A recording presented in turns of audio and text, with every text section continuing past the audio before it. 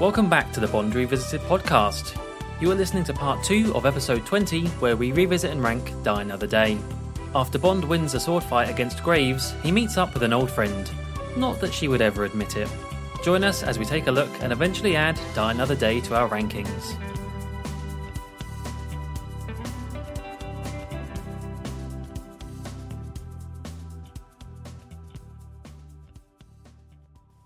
Afterwards, after Bond has beaten Graves, we cut back inside and things have calmed down a bit now. They're all dressed back in their suits and there's people cleaning up all the mess from behind, taking the painting away and things like that. And Bond meets up with Graves and Frost and writes him a check because, as you say, he won fair and square. And because he's so impressed with Bond, he invites him to the scientific demonstration of his Icarus project in Iceland for that weekend. The stuff that the press were asking about from before. And I think Bond does say something to Frost about, I hope I have the pleasure of you being there as well. And she's having none of it. She just shuts him down immediately. And they both leave. And before that was so good, that moment. I love that moment so much. I can't even remember what she says. Like, can I expect the pleasure of you? No, it's not what she says. It's Bond's like, can I expect the pleasure of you in Iceland? And she says, I'm afraid you'll never have that pleasure, Mr. Bond. And then it cuts to Pierce Brosnan doing like an ooh face. Like, it's like, that's something that's very surprising about the film. I'm not going to say all the humour works, especially the stuff with Jinx. A lot of it falls flat, but I was surprised how many of those small moments that are meant to be funny of Bond reacting to stuff actually really made me laugh. I think the humour, especially revolving Bond, is surprisingly solid, and I like that they allow Pierce to do this sort of stuff. Him doing like an ooh face, like, oh, that's cold. It's really funny. Yeah, they're not always going to be winners, Bond, and I guess he accepts that. But before the scene ends, there's a member of staff that comes over to him quite randomly, just comes out of the blue and says, Commander Bond, there's a package left for you, and it's this envelope, and inside is this big, old-fashioned looking metal key, and Bond looks at it and sort of kind of, I don't know if he like looks out and something clicks clearly, like he knows what this key is for. So we then cut to London, and we're at Westminster Bridge because the key is actually to a small door just on the side of the bridge. And actually, it's a very easy Bond location to find in real life if you're into that sort of thing. I've gone to it because I've been like, oh my god, it's the door from Die Another Day. Of course. Yeah, and you know what? If you're up for it, Shrek's Adventure is right next door. So perfect. Your whole day's sorted for you. That's a hell of a Saturday right there. It's actually the same place where, if you're a fan of George Lazenby, the photo of him resting against the lamppost. That one. Didn't that get removed or something, though? Oh, did it? I remember reading something about people being upset about that. I'm not sure if you can do that anymore. Oh, okay. Oh, that's a shame. Anyway, so he unlocks this little kind of no, it is little. It is a little door. What am I talking about? It's a little wooden door on the side and walks down some stairs, and he ends up on this empty tube station platform with M kind of ominously standing, waiting for him in the doorway. And it's an abandoned station for abandoned agents, he says, as he walks towards M and gives her back her calling card of the key. And M is kind of get straight to the point. She wants some information on Graves, what's Bond found out, what's going on, and Bond is quite bitter still about what's happened with the whole career stuff and like the way that M's treated him and, now you need me sort of thing. But yeah, M reveals that they only know the official biography of Graves. They don't know anything more malicious than that. So, according to MI6, he was just an orphan who learned engineering, found a diamond mine and in Iceland, and then gave some of his money to charity, which I guess is why he was getting knighted. And Bond talks about all the gene therapy stuff that happened in Cuba, the diamonds that he found on Zhao, which, again, prove it's all that smuggling conflict diamonds. So they are again. Maybe Graves isn't as clean as he's making out to be. And with that, Bond is suddenly useful once again. M gives her approval, and he can continue. Well, I say he can continue the mission, kind of semi-officially, as an outsider under the radar. Yeah, it was. I thought this was very cool. I always enjoy the whole extra dimension to MI6, and I guess with this one they kind of, we're obviously not getting the classic sort of, we're getting an updated version, right? We're getting a variant of all this MI6 stuff, but I think it actually works quite well. The impact of Bond leaving MI6 and not being a double O agent, you don't really feel that much at all. It is more just like a plot device, but I don't really mind that all that much, as I said, for the reasons I described before, and just seeing Bond and M talk. And I think something that's actually quite solid in this film is the dialogue between M and Bond. I think it's maybe not as good as GoldenEye, but actually surprisingly really solid. There's a lot of solid lines between the two, and having Bond leave and not be a double O anymore kind of creates some interesting kind of dialogue between the two. And obviously Judi Dench smashes it, because she always does. And Pierce Brosnan and Judi Dench have a good back and forth. So yeah, I really enjoyed all these scenes with M and Bond, and it was cool to see this abandoned underground station. It was all good stuff. Yeah, that's the bit I liked. All the dialogue was fine. It was all very plot heavy sort of stuff, but I did like the fact that they've changed it now to this empty tube station. It felt very Skyfall in retrospect, just to change the scenery. I guess it's that maybe they didn't want to blow up MI6 anymore, or have something else happen to MI6 building, so they stay well away. Yeah, like this stuff stands out more to me than like the Scotland stuff in The World Is Not Enough. I find this obviously these locations aren't as striking or stuff, but I don't know, this works a little bit better for me as a way of mixing it up. Yeah. They are underground. They are literally underground and figuratively now for Bond, so it all works. But then actually after that scene, you think, okay, well we're in the tube station bit, but no, we cut to Bond. He's back in his office in MI6. His office, which I guess we wouldn't have seen for quite some time. It would have been on Her Majesty's Secret Service, right? Yeah. I think so. He's in there. He's sat down cleaning his gun with a little brush. And it's like late at night. A lot of lights are turned off. It's quite moody. And he hears some gunshots from outside his door. Oh no. And so he's got his gun pointed, and he walking through the corridors, and he sees some dead bodies on the ground. He looks through into Moneypenny's office, and there she is, dead on her desk. Moneypenny, shot in the forehead. Rest in peace, Moneypenny. I want to say he made a quip, but I can't think of one in time about I guess the pennies dropped. I guess it landed on heads because she got shot in the head. They're both good, actually. I like them, yeah. Send in your Moneypenny is dead puns. Quips for Bond. Send them in to the usual address. We'll read them all out next episode. Is this a Blue Peter competition or something?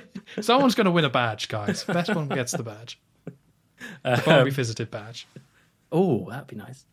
So he's joined by Robinson, joins him in the situation, and they carry on looking through the corridors. They head into M's office, and M's in there, but she's being held hostage, and there's a few different men in there, terrorists, I guess, and one of them kills Robinson, R.I.P. Robinson. No quips for him, don't care. And Bond takes out a couple of the guys and is trying to figure out what to do with M. So he shoots the hand of the person holding her hostage, and they let go, so she falls, and then he finishes him off. And it all starts to go slow-mo, and Q suddenly starts to phase through the scene and moans at Bond for injuring his boss. And he comes up to the camera, and you see that he's actually taking glasses off of Bond, because yes, that wasn't real, folks. Don't worry. Oh. Moneypenny's still alive. Robinson's dead, though. No. Yeah, they actually shot. Yeah, they shot him off screen to make that work. It had to be extra real. But no, it was all a training exercise that Q was doing for Bond. Do you want me to talk about this first, then? Well, I just did you have anything to say? Yeah. I don't like it. You don't like it? I like the very end moment of Bond making that decision to shoot M's shoulder to save her, and being like, oh yeah, well if you see, I actually did the right thing. But this is just all a bit lame, all a bit rubbish, all a bit Like, it's not really a very good gotcha moment. I don't think it's all that interesting.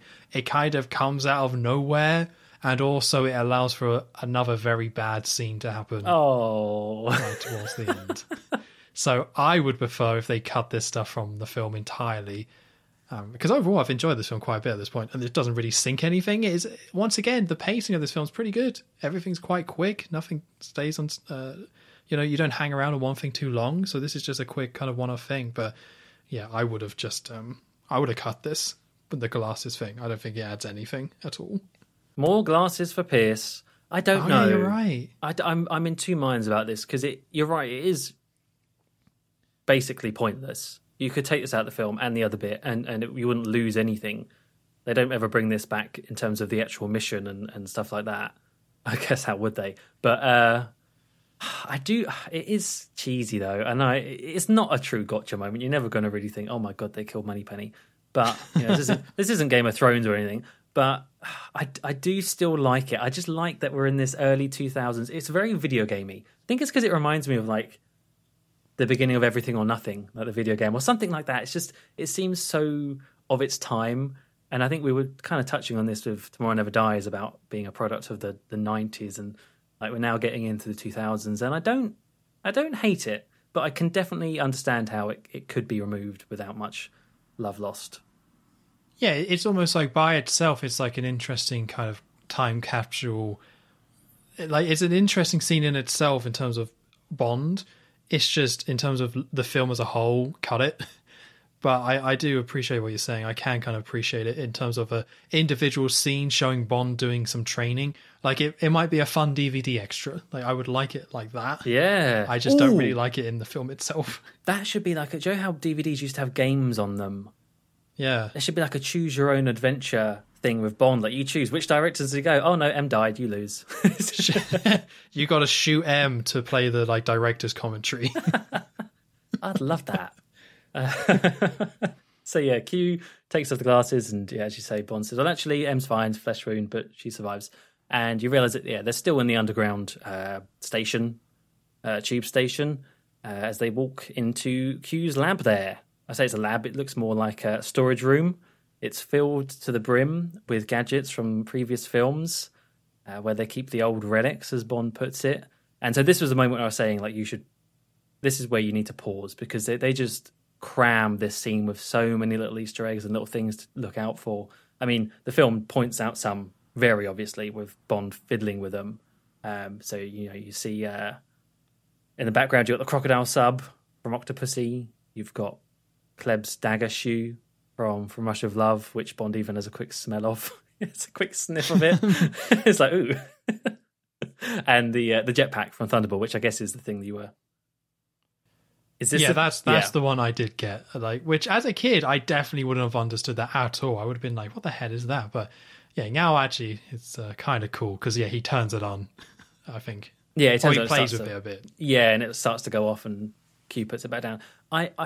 When I finished watching the film and I was looking back on scenes like this, with the whole element of the 40th anniversary and references back, I was thinking, is this a bit too fan servicey? Like, is it a bit too much? I don't think it is, because I think people that don't know the Bond films wouldn't care. But this is like the most meta the film, apart from maybe the Goldfinger whistle and things like that. But this is the most meta film the series has been, I would say. Yeah, I think so.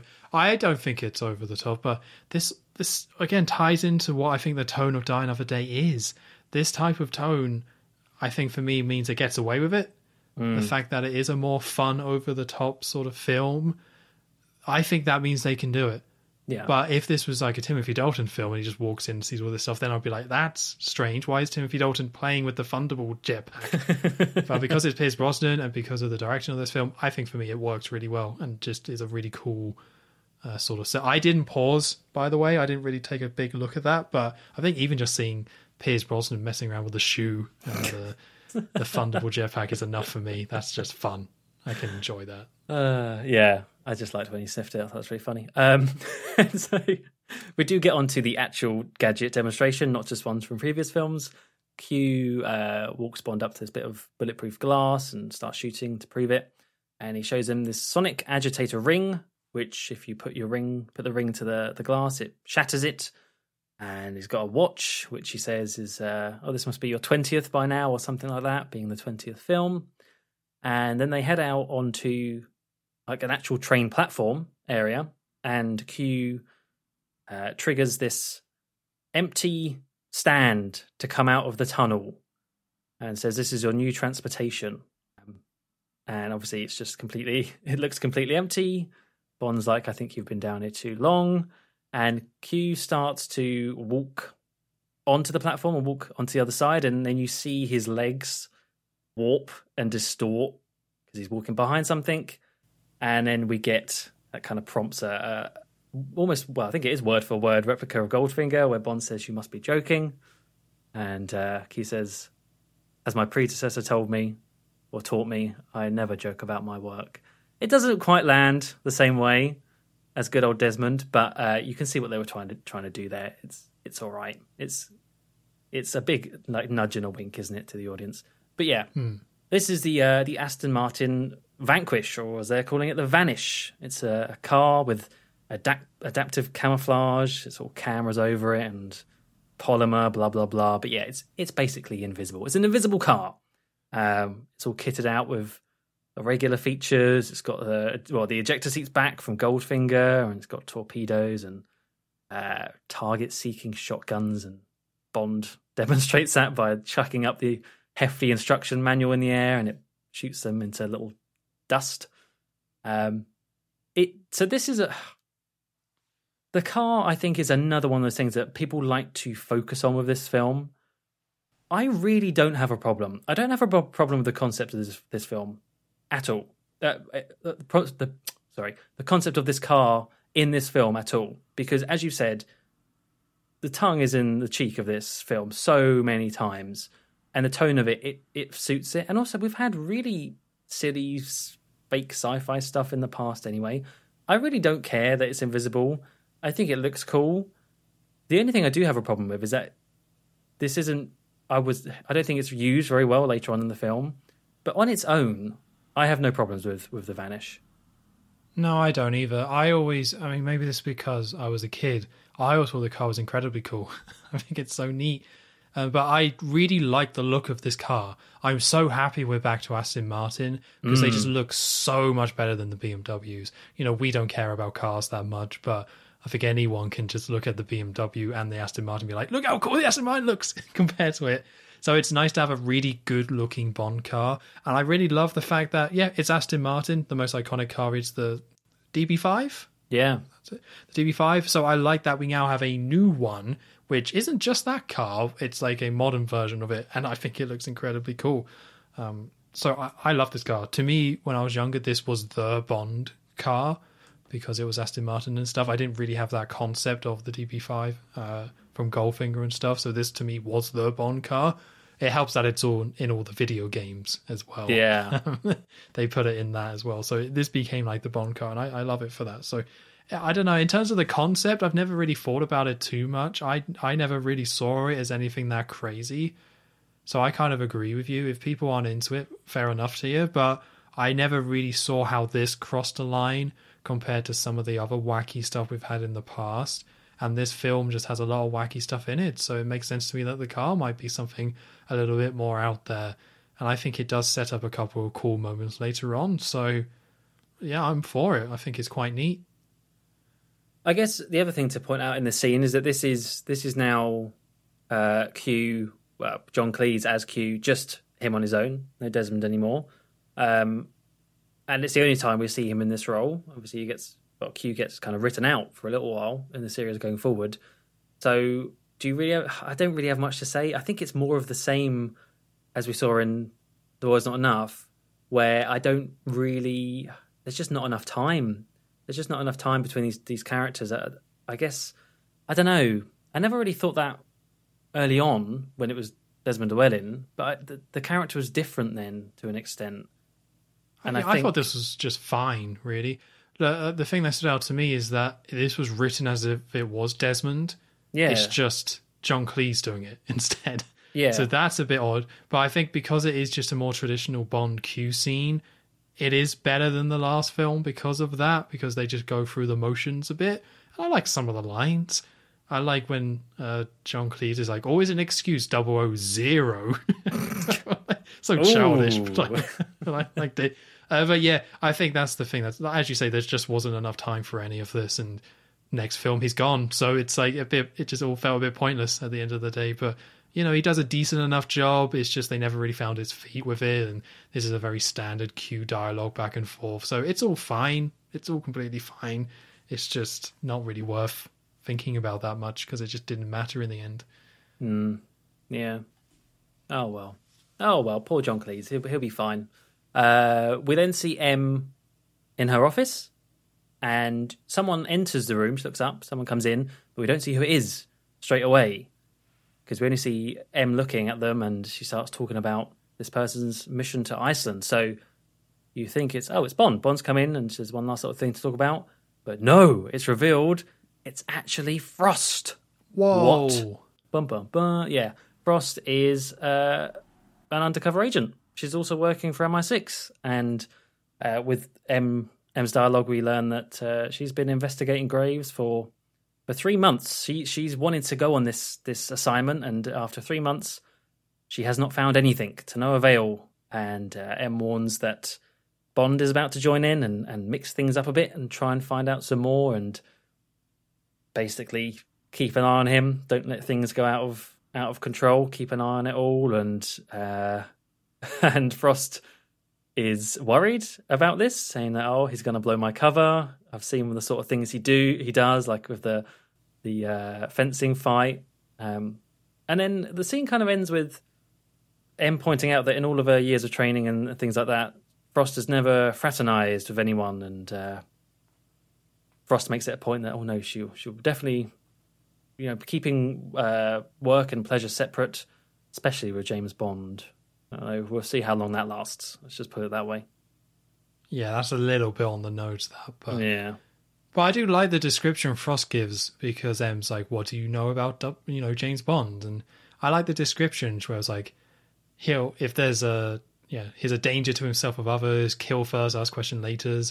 He likes to provoke, and that's how he gets things done. I think she's pretty on the nose. Gives a very good description. Oh, yeah. And I actually quite like that. I think very that's fair. quite cool. Very fair analysis. Yeah. Yeah. I think we'll talk about Frost later in the film. But yeah, I guess interesting enough. So we then go to Iceland.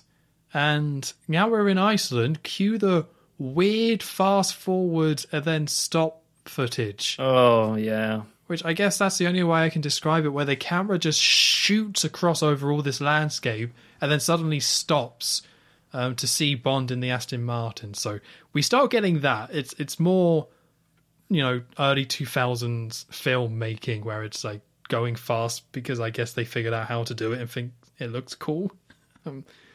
But yeah, so fast forward and we see Bond on the road with his Aston Martin, and he arrives at the Ice Palace.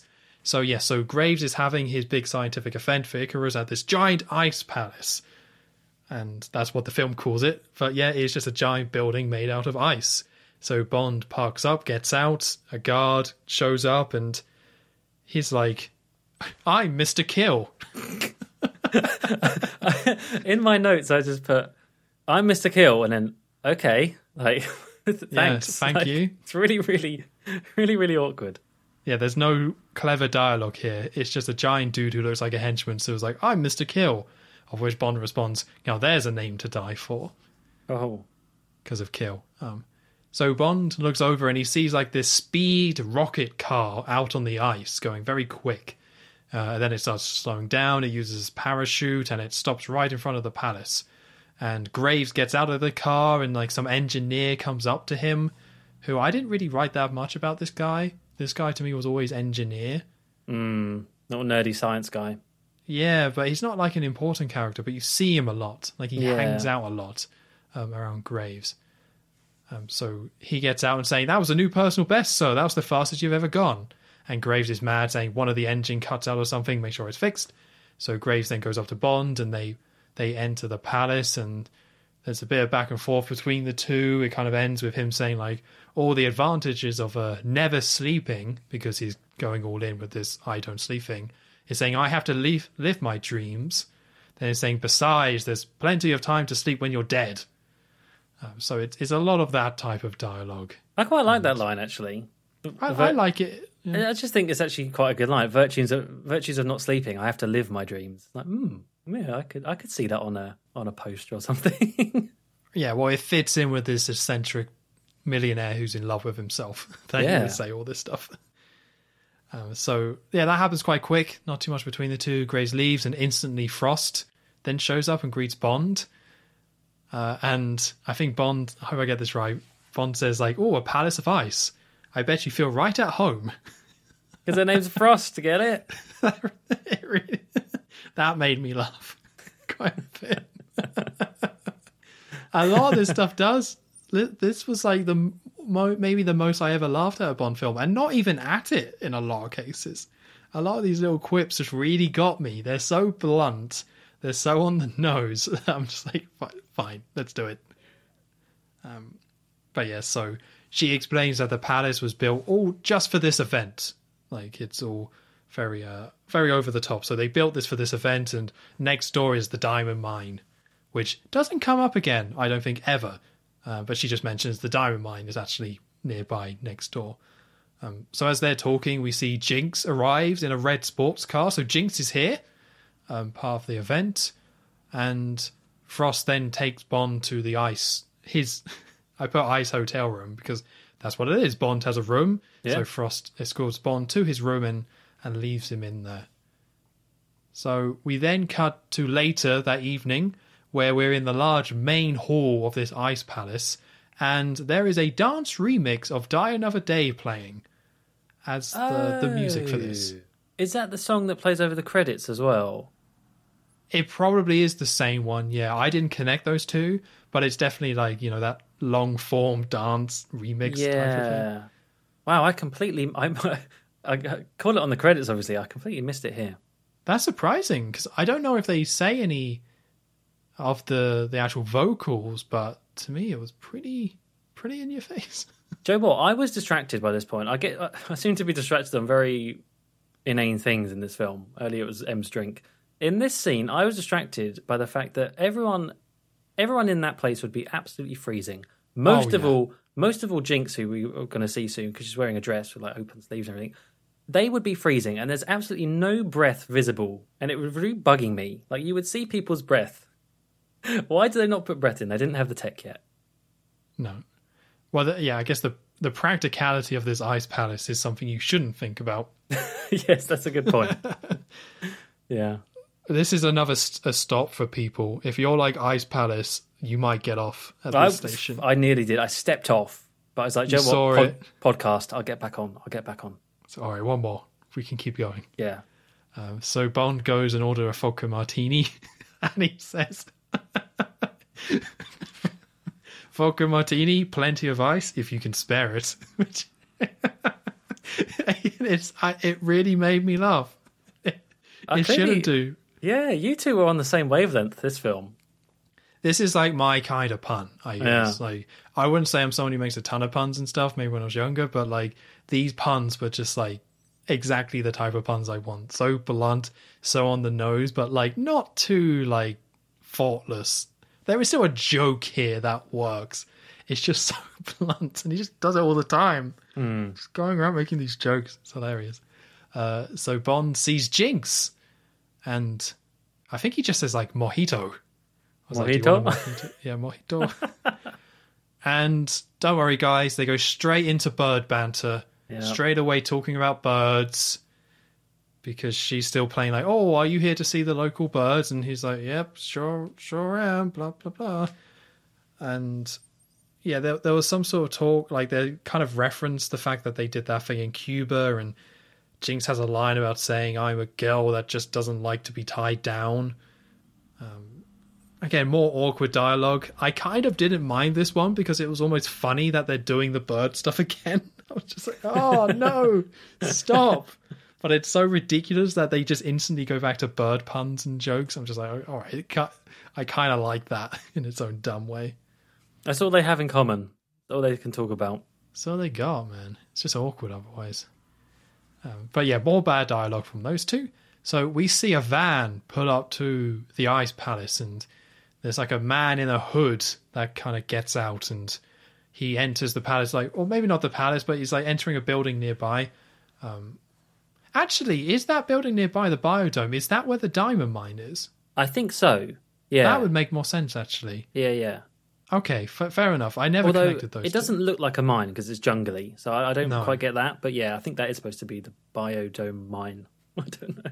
Right, fair enough. Biodome mine. Yeah. So this man enters this room and he sees Graves is in there, and he's wearing like a weird neon rainbow face mask.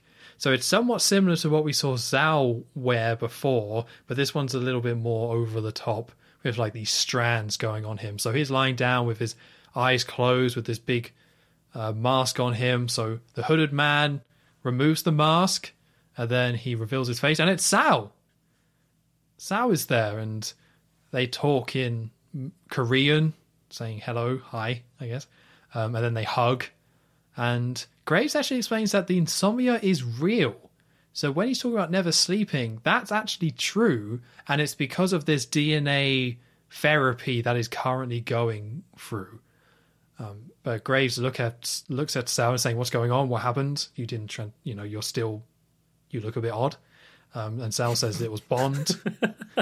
You look a bit odd. Something not right about you. What Your is it? diamonds are off. Haircut? Something. Glasses. Zhao probably misses his old glasses. But Graves explains that Bond doesn't even know who he is. He got this close to him and then gets very uncomfortably close to Zhao and says, like, oh, Bond doesn't even know who I am. And Zhao explains that General Moon still mourns your death. Oh, no. Whatever that means. So we go back to Bond, and Bond and Jinx is still talking about birds, probably, but this time Frost joins them. And I think the only reason is for one joke, because this dialogue is completely pointless and a waste of time, but I think it's just one joke where Frost says, oh, has Bond been explaining about his Big Bang theory? And then Jinx is like, I think I got the thrust of it. Awful. Boo. And then Frost just leaves. Oh. It's like, they set this little scene up just for that joke, and it's a terrible joke. Yeah, that sucks. So, but let's think about this, though. Thrust of it. So is that because Big Bang theory is the origin of the universe, and the universe takes place in space, and the way we get to space is with a rocket, and a rocket has thrust to go into space? That's the PG version, yeah. No, but I know the double entendre side of it. But I mean in terms of like the connection between Big Bang, as in like the concept of the actual Big Bang, and thrust in terms of making the joke work, I think that's it. Big Bang's a space thing, and space thing's like a rocket, and rocket has thrust. Wow, I did not think about it that much. I guess I would have read that as maybe just the thrust of the bang. It's just on a very, very I superficial guess level. so. Maybe it is the thrust of the bang, but would you ever see something... and then the universe was thrust into existence? I honestly don't know. This is why this is bad. It just doesn't make sense. Yeah. Now, the ice joke, classic. This one is just so forced and so awkward. Like, it's more awkward, bad dialogue. And the way Harry Berry says this line, it's like it's supposed to be like sexy and funny and cool. And it's like, ooh, it's none of those things, Harry. It's none of these things, Berry. Calm it down. Yeah, just stop. Yeah. So we then cut to everyone is now outside.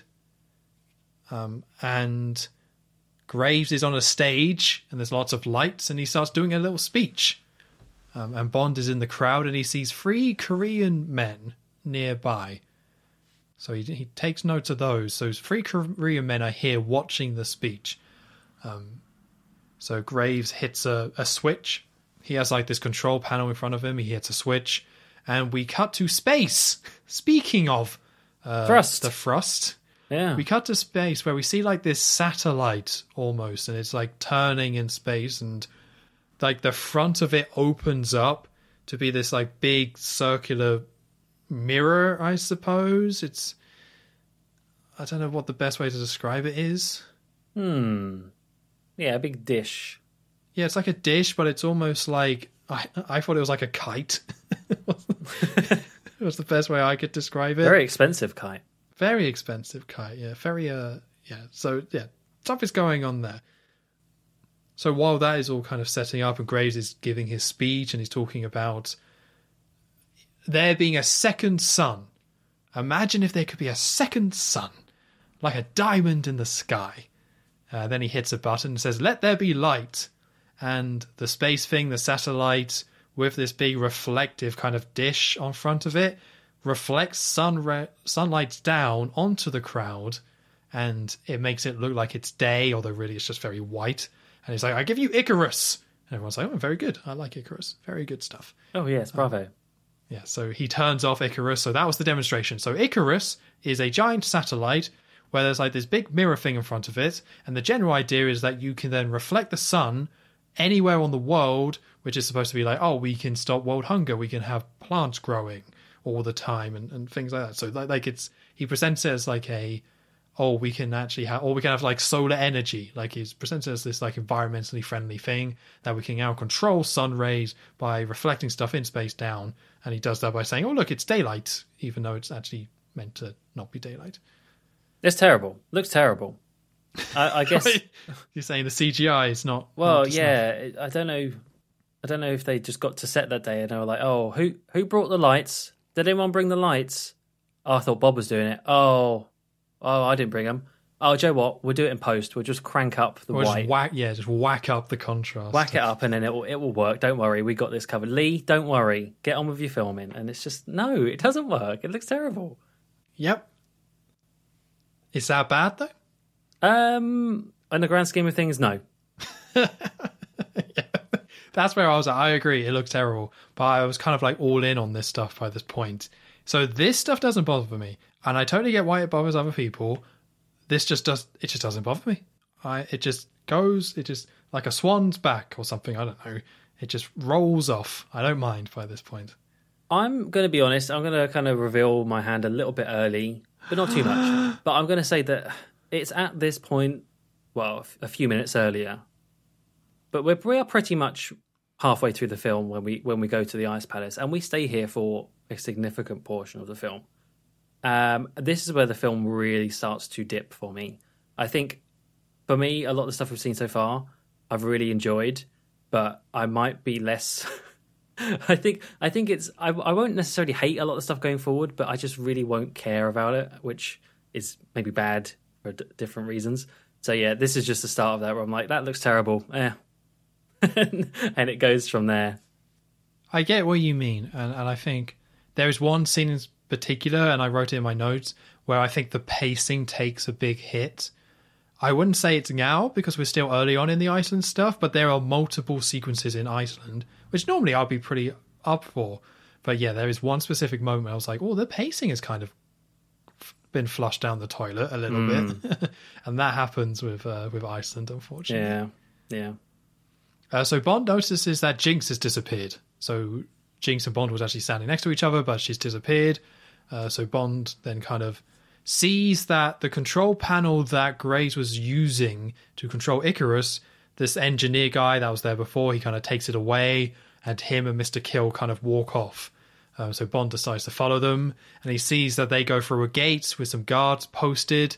So Bond looks around and he sees his car, the Vanish. So he gets into that. I think he gets into it. Yeah. I think he gets into it at this point and starts kind of, he like follows them through the gate. They don't really show how, but he uses the Vanish to get through that gate.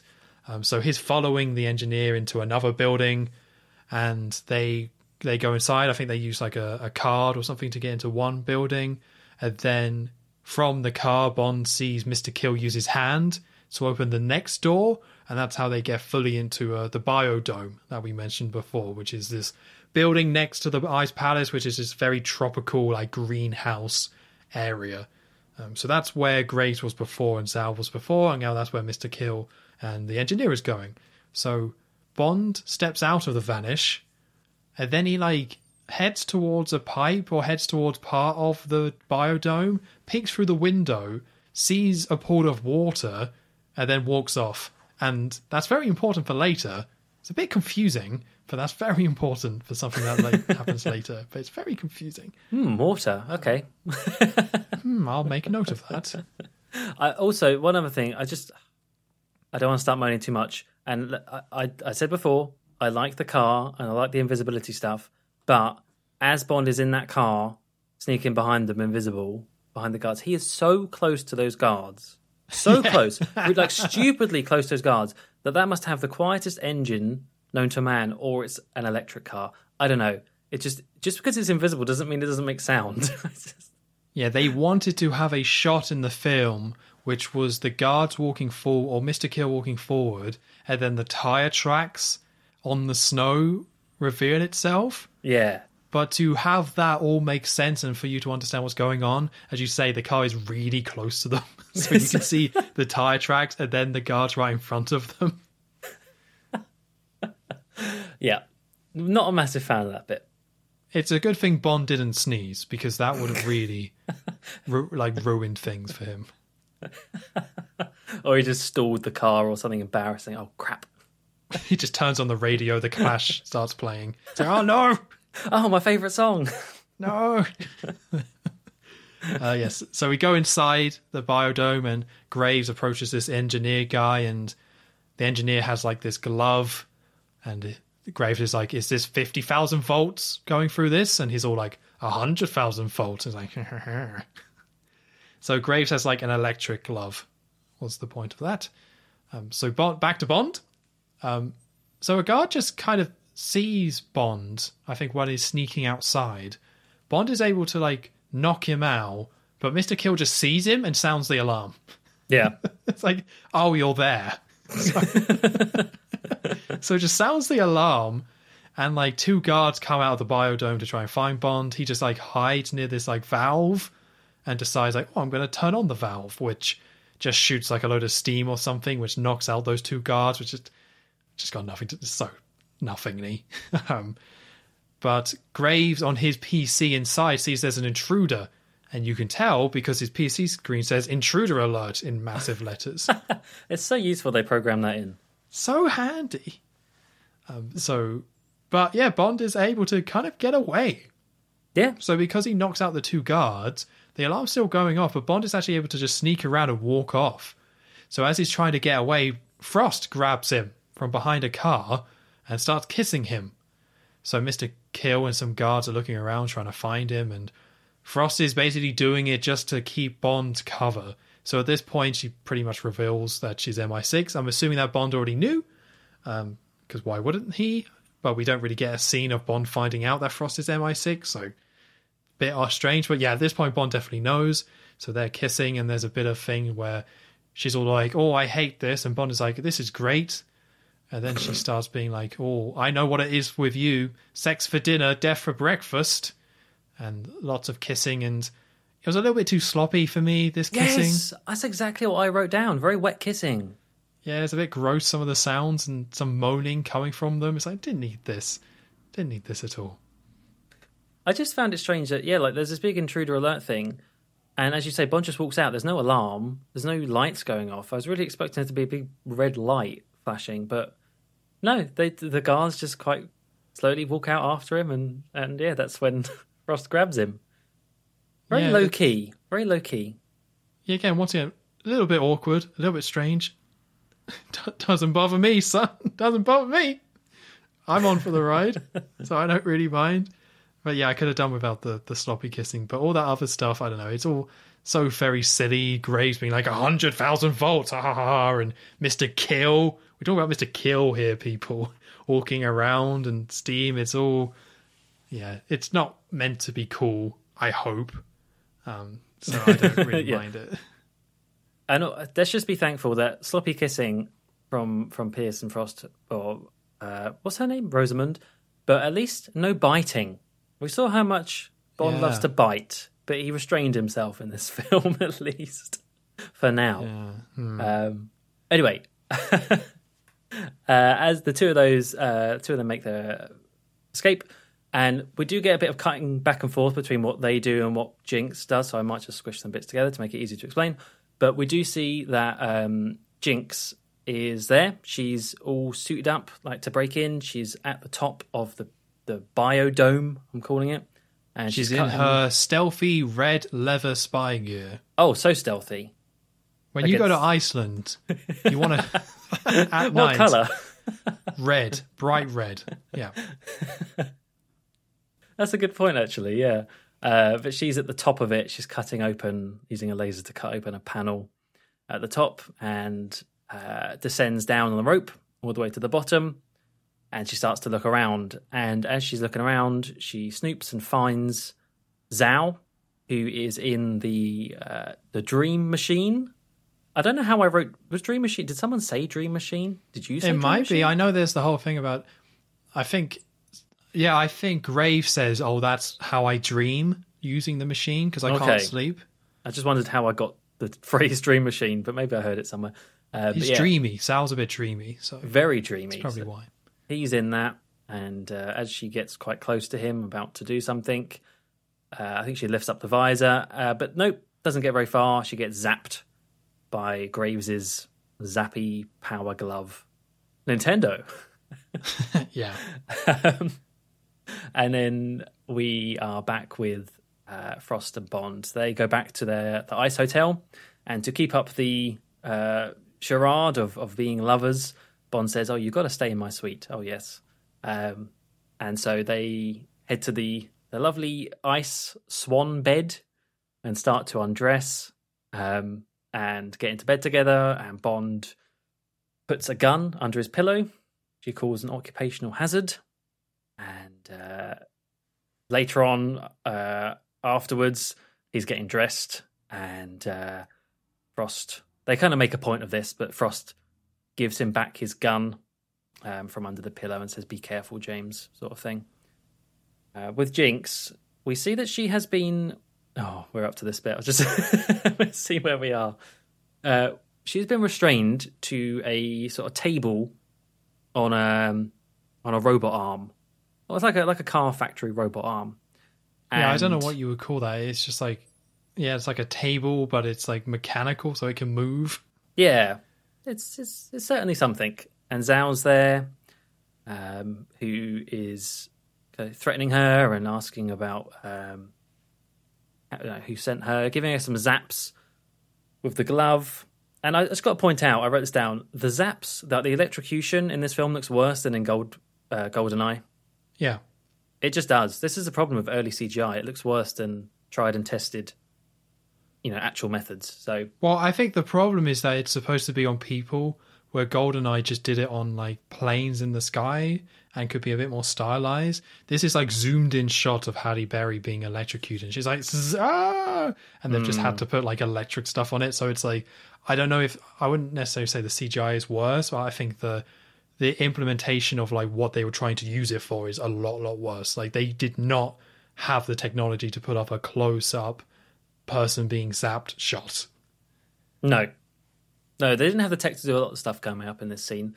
So Zhao is asking, who sent her, and she replies, "Yo, mama." I can't. She does say something else after that, but I only cared about the "yo, mama."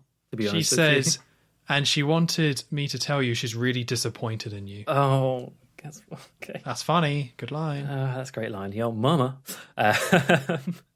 And Zhao says that even though the mine is fake, so this is where you learn that the mine is not actually a real diamond mine, the lasers that I guess presumably are used for the diamonds are real. And the lasers in this room and on this table are real. And so Mr. Kill was there, by the way. Forgot to mention that. He's just there in the background. And Zhao gives orders to Mr. Kill to do as his name suggests and kill her. And he very enthusiastically wants to use the lasers. I'm going to use the laser. So he kind of sets up the laser, very Goldfinger-esque. It's just this time it's on a moving thing and going in a different part of the body because it's slowly working its way across her neck, kind of getting up to that point. Oh, okay. Speaking of lasers, sorry, did you actually want anything to say about that scene before I move on? No, not really. I think Yeah, we got more lasers to come. Oh, So we let's do got it. plenty of lasers, yeah. So speaking of lasers, Bond is also using a laser. He's using his laser watch to cut. Hooray! Yeah, that comes back. And Hey, I like that. yeah, he's using it to cut a hole in the ice, because I think it was mentioned earlier that this ice palace is on top of a lake. That's when he was spotting the water from earlier. So he cuts a hole in, and he uses his rebreather, which is another Thunderball reference, Hooray! to jump down and swim underneath the layer of ice to get into the biodome, popping up at the bubbling pool from earlier. And He looked in the window that one time, guys. So that's how he knew. huh? The water, yeah. And in there, he spots Jinx's rope, and then goes and finds her on the table. Mr. Kill's not there at first. He just goes in, and she's there, help me sort of thing. And he goes and turns off the machine. There's this controller that's attached by a cable that swings around. And as he turns off the laser that's going to her neck, that's when he gets attacked by Mr. Kill. And in all the hubbub, the lasers turn back on somehow. And except there's not just one laser, there's tons of them. And now they're moving frantically all around the place and like going in circles and not just straight lines. So this looks crazy. There's just all these red lasers in the scene going crazy. Jinx is still tied to this table that's also moving around it slightly. And Bond and Mr. Kill start fighting. And this fight is just pretty lame. You would think with them being in the middle of these scary looking dangerous lasers they would do something with that, but they just kind of move out the way, and they show the laser like searing some things or cutting through some things, but nothing really happens in terms of like them actually fighting around the lasers. They just do, and then Bond goes and grabs a controller and turns them off. So that's kind of it. And as he's doing that, he gets caught again by Mr. Kill and starts getting strangled, and I think he's about to stab him with something in his hand. And as he's doing that, Jinx has managed to grab the controller once again. She's now got the controller. With one hand, I think, she manages to program one of the lasers to be precisely behind Mr. Kill's head, and then activates it so it shoots through his skull and out of his mouth. And I was moaning a bit about the laser just then. I think this is actually a pretty cool death. It's quite grisly looking for a Bond film. It's not quite head popping, but just seeing Mr. Kill with his mouth open and the laser shooting out of it, I think it pretty much saved the scene, although it still looked terrible. Yeah, it's still a CGI, right? It's CGI, but also it just makes no sense either. Like if you're going to have these crazy lasers spinning around, then you'd think you'd have moments where, I don't know, there's more thought into like dodging them or them doing something, but they don't. Like it's just shots of them in between Bond and Mr. Kill all the time, and there's just no tension there. They just look like wacky waving things with fake lasers on top. So that side of it's bad. I like the Mr. Kill death, but the rest of it is pretty bad. You are 100% completely correct. But you loved it. I still liked it, though. I knew it. I still had fun with it. I mean, this does start tying into the whole Jinx stuff, where, again, up to this point, I wouldn't say I really disliked Jinx. Her dialogue's been pretty awful, but I haven't really hated her. But this is when she kind of starts becoming pretty bad. Like, the dialogue is awful, and twice she just becomes a damsel in distress, and it's tedious. So we have to see her tied onto the table rather than Bond, which is what Goldfinger did. But I guess Halle Berry, it would have been better if it was Harry Berry on that table, I guess. Being like, yo, mama, Goldfinger. Like, oh, no. Yo, mama. There's something there about Operation... Instead of Operation Grand Slam. Operation Yo, mama. Yo, mama. Yeah, there. Yeah, it's just like, I know it's not one-to-one, but yeah, this is where her dialogue gets bad, and she does this whole... The moments I dislike Jinx the most is when she is just the damsel in distress. as bad as her dialogue can be, this is the stuff that kind of winds me up a bit, and I just don't like the setup. But I think the fight itself is fun enough. Again, you were completely correct. Like, if the lasers were off, doesn't really change much. But, I don't know, it's fun enough and silly enough. I actually had a decent time with it, but you are correct. There's a ton of potential here that they kind of didn't really go into or realise at all. No, just lasers are cool. Put them on screen. Get them blinging around like there's no tomorrow. Yeah. But after that, it's all calmed down a bit. And Bond goes to let Jinx out of this table, and that's where we learn that... I think he says, CIA, and she goes, no, NSA. So she's an NSA agent, and they're on the same side. They're both after Zhao.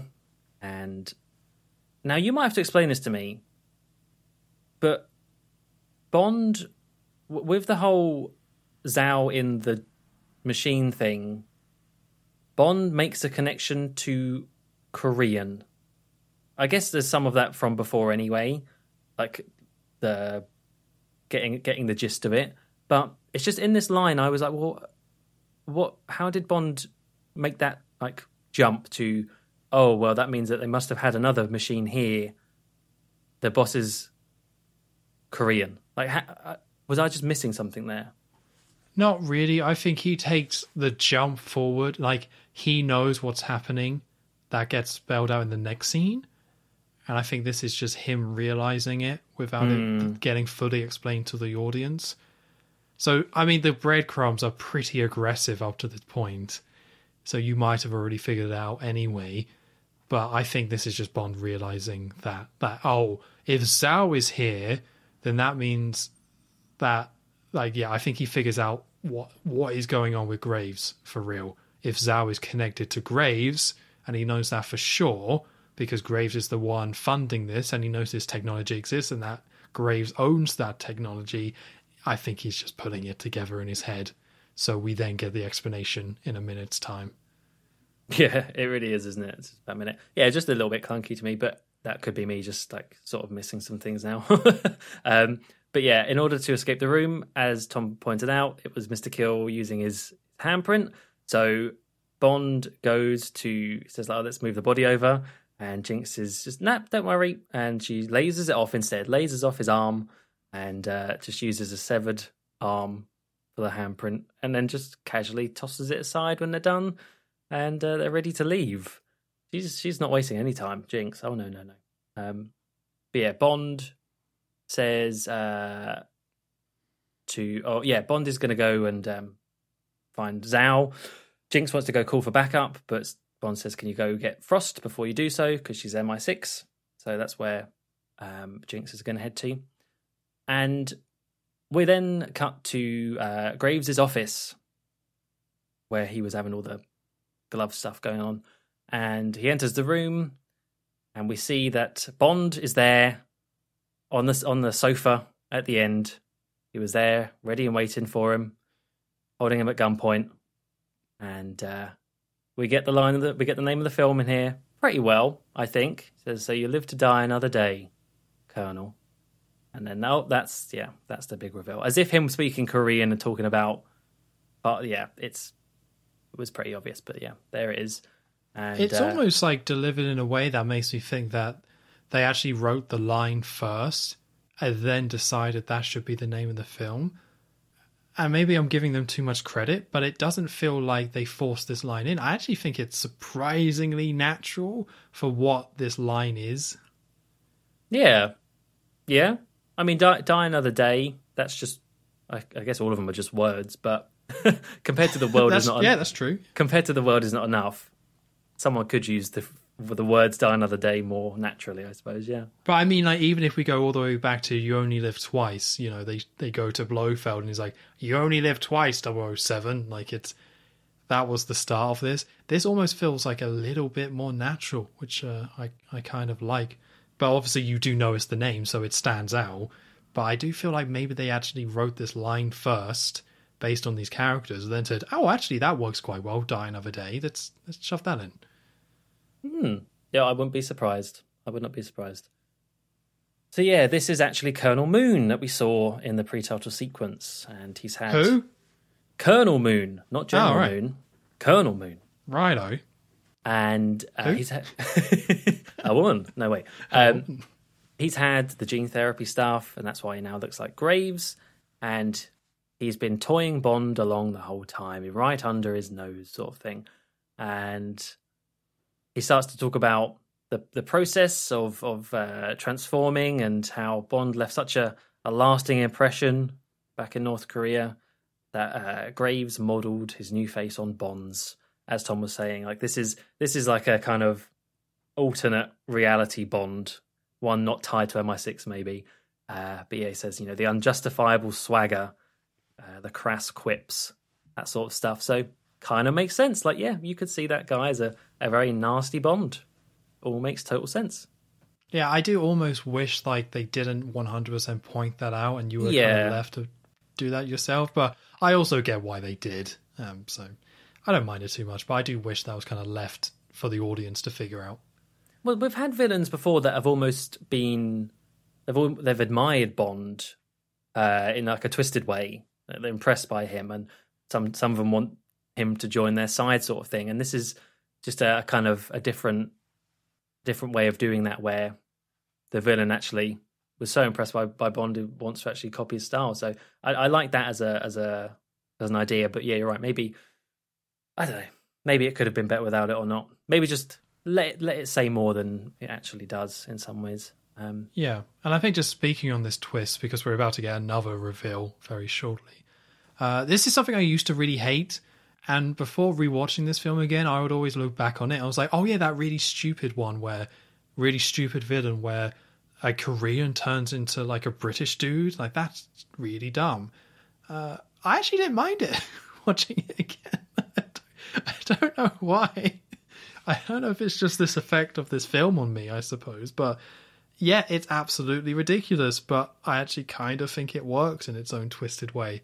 It's not something you can ever take seriously, but I think the way that the actor for Graves plays it works, and I think actually the characterization of Colonel Moon in the opening bit also kind of works. It's so kind of hammy and cheesy in the way it does it, that this is again another plot point that in another Bond film, get rid, awful. But in this one, I think it works. So something that I normally would have looked back and saying that villain is bad because of how dumb the backstory is, rewatching it, I was actually like, that part's fine. I'm actually okay with it. Yeah, I didn't mind it either. I didn't mind that idea of him turning into Graves at all.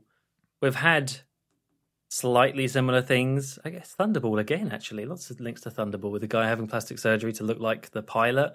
And this is just an extension of that, just going a little bit more all in and a bit crazier with like a total appearance change. And honestly, we've had invisible cars, we've had all sorts. I'm not going to question a DNA therapy thing. Cloning Blofeld as well.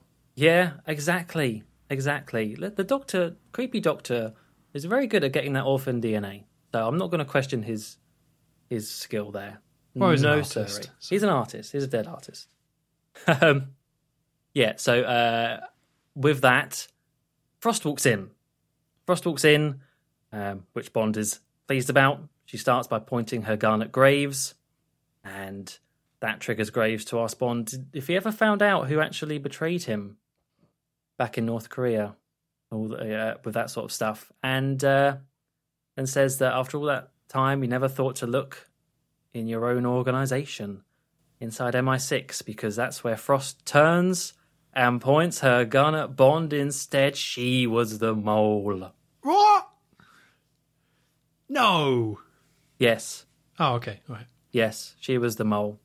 So the reason why I was a bit confused earlier, like way at the beginning of the podcast, I just presumed that they had not known each other very long. But this is the confusing part, and I was thinking about this, 3 a.m, laying awake at night in bed.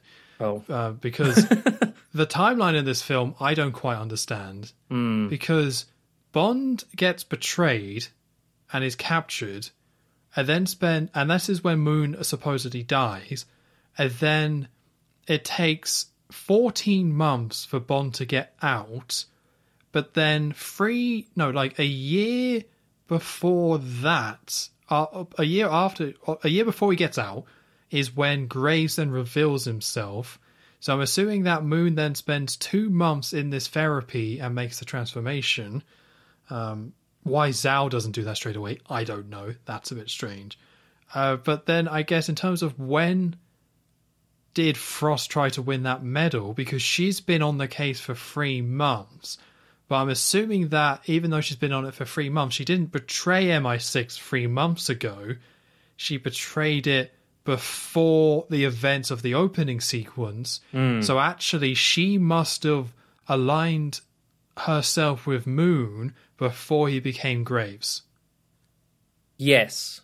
Yeah, I guess. Yeah, and I guess that links back to which Olympics was it?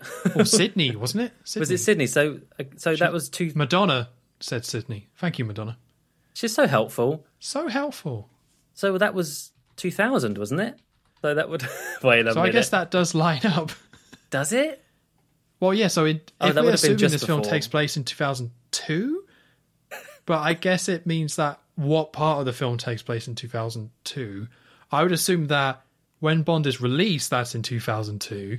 2 years ago at the Sydney Olympics, Colonel Moon as himself then meets up with her, helps her win. She then betrays MI6 while still working for MI6, or, became an MI6 agent after that. And then the event of the opening sequence happens.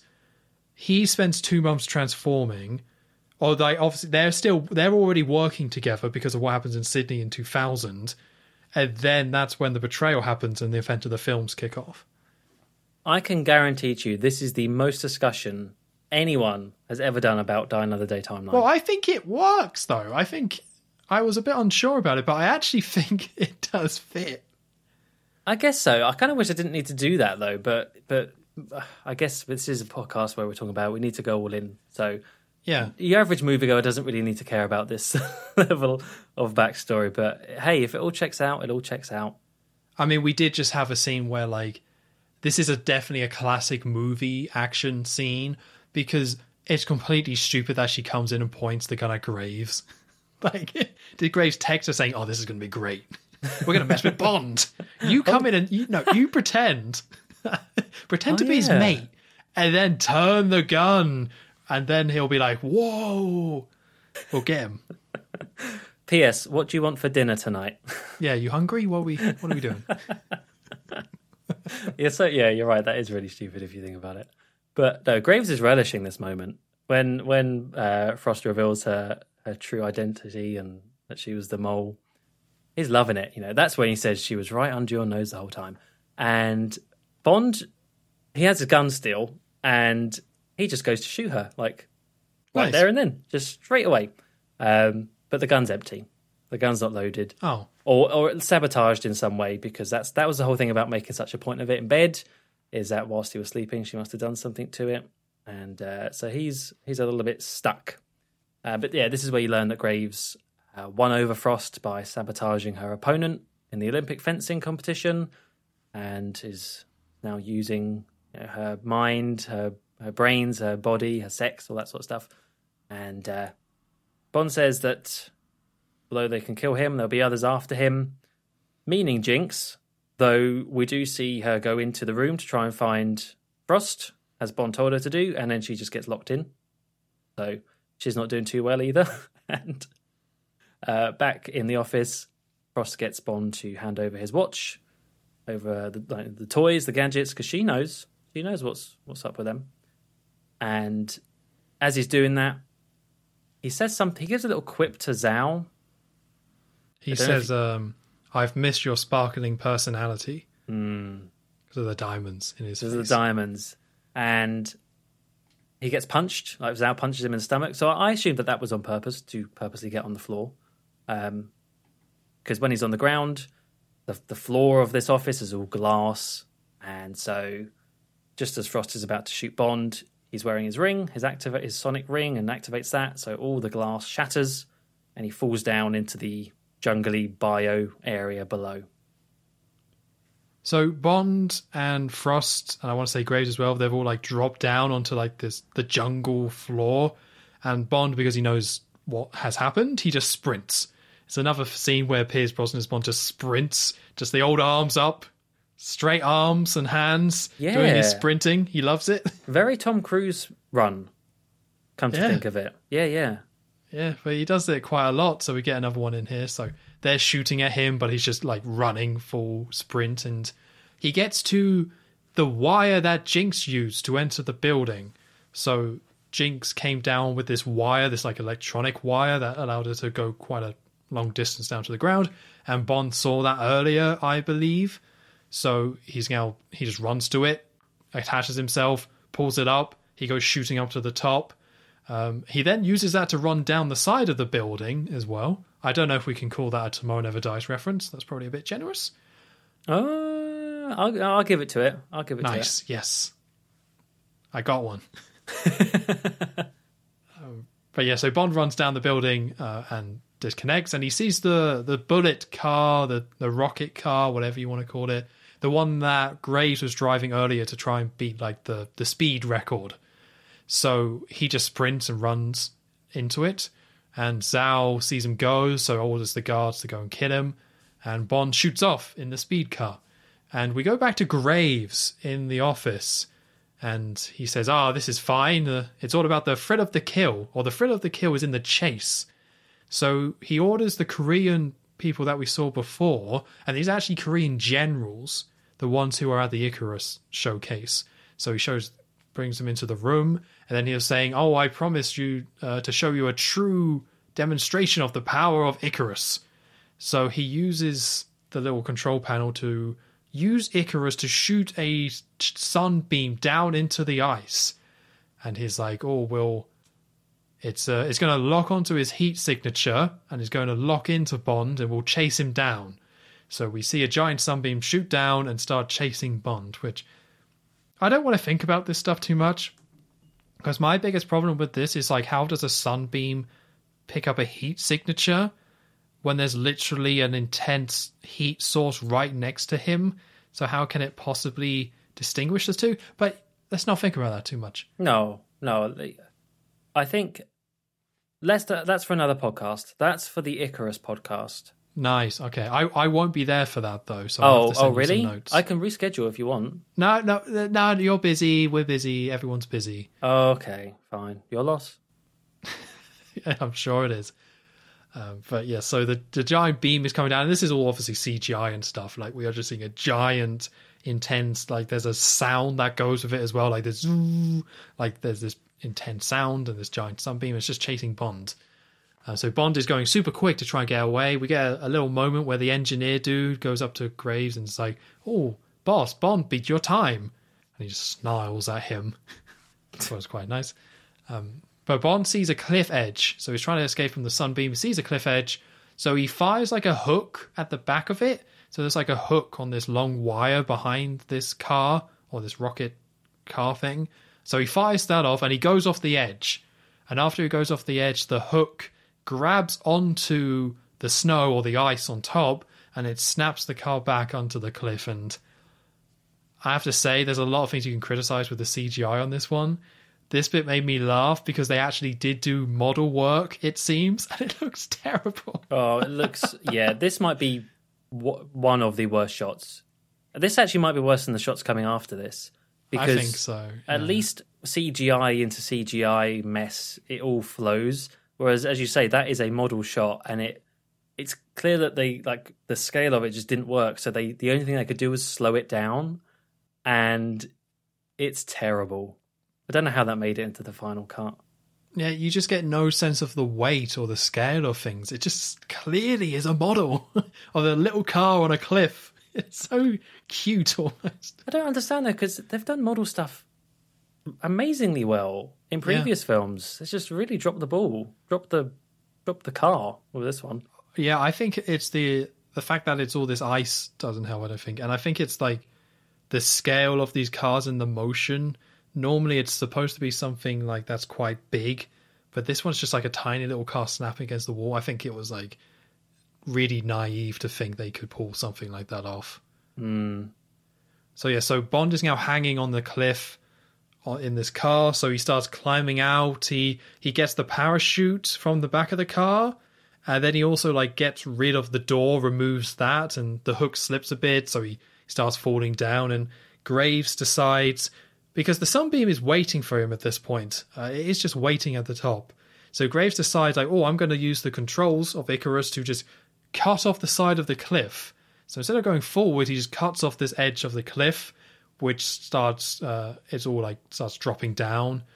So we see Bond attaching the metal door to his feet as this giant ice cliff completely drops into the ocean. And we get a line from Graves, which is, global warming. It's a terrible thing. That's a very good impression. I've said that a few times. That was actually legit a good impression. Oh, cool. You could pass. Although actually, I think this is minor tangent, but Toby Stephens actually did come back to do Graves in 007 Legends. So I don't think you need to. He'll do it. He needs the work, maybe. I don't know. Mate, I hope he's doing all right. I think I quite like him in this film, so I hope he's okay. So he does that line to the generals. They're all impressed.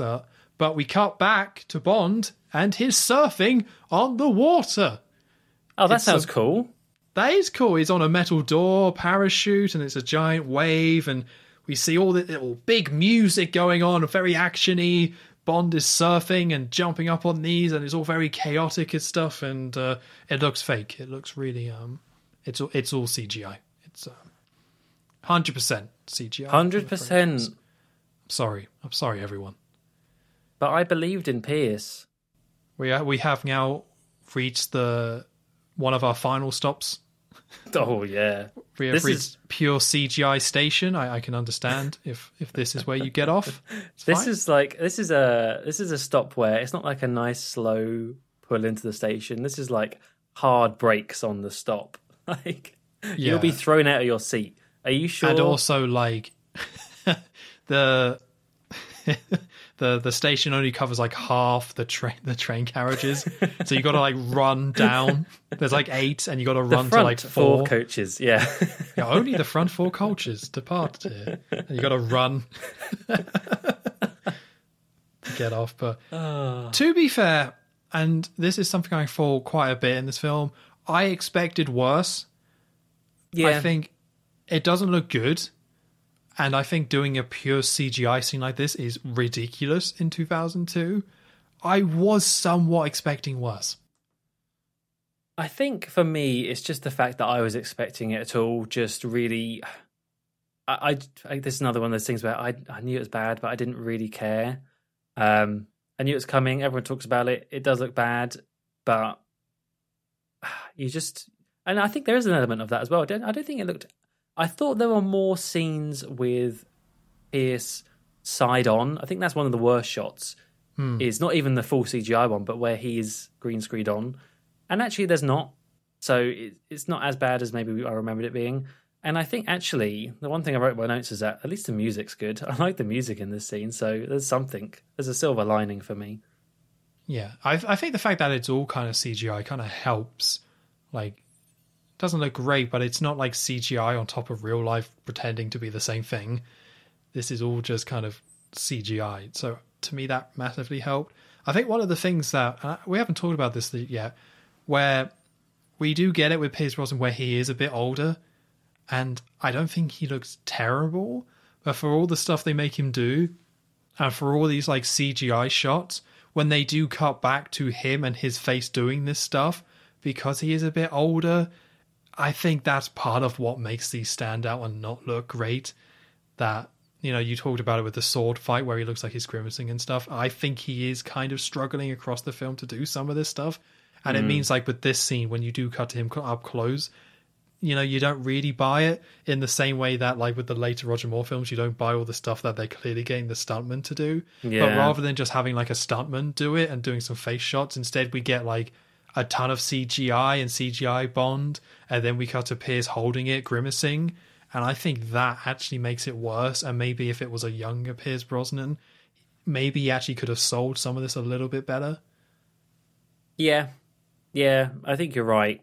But I also just think they could have put more effort into this. They could have tried to do more things. They could have tried to do different things. But I do think the concept alone is just too much anyway. Like the idea of Bond on this tsunami, It's they just had to go so big, so ludicrous, and I know that by this point in the film you should be used to it, but it's just, I still think it was too much. Just too much. And I think most people would agree with that, Joe, that this was too much. I'm glad. I didn't really hate it, but I do agree that it's a very off scene and doesn't look great. I'm sorry. I'm not going to defend it, but I didn't watch it and like grimace or anything. It is what it is, I guess. Pretty much. So the visuals is just him bouncing off all these waves with this ice and trying to get away, but it ends with him seeing like the ice land for actual proper ice that you could land on. So he like launches himself up, and again we get another kind of awkward shot where Pierce has to like lunge forward to propel himself. So he lunges forward and he lands on the ice, and you get a nice little shot at the end of Bond on the parachute landing, I guess, to try and set it. So he's all okay, folks. He made it out of there. That was a very Roger Moore shot, actually. That landing one. Definitely. Yeah. So we now go back to Bond's room inside the Ice Palace, and Zhao and Frost are there and see Jinx. And as soon as they open the door, Jinx just kicks Zhao, which I thought was quite funny. Just to see Zhao just be a little bit of a joke at this point. That even Jinx kicks him down.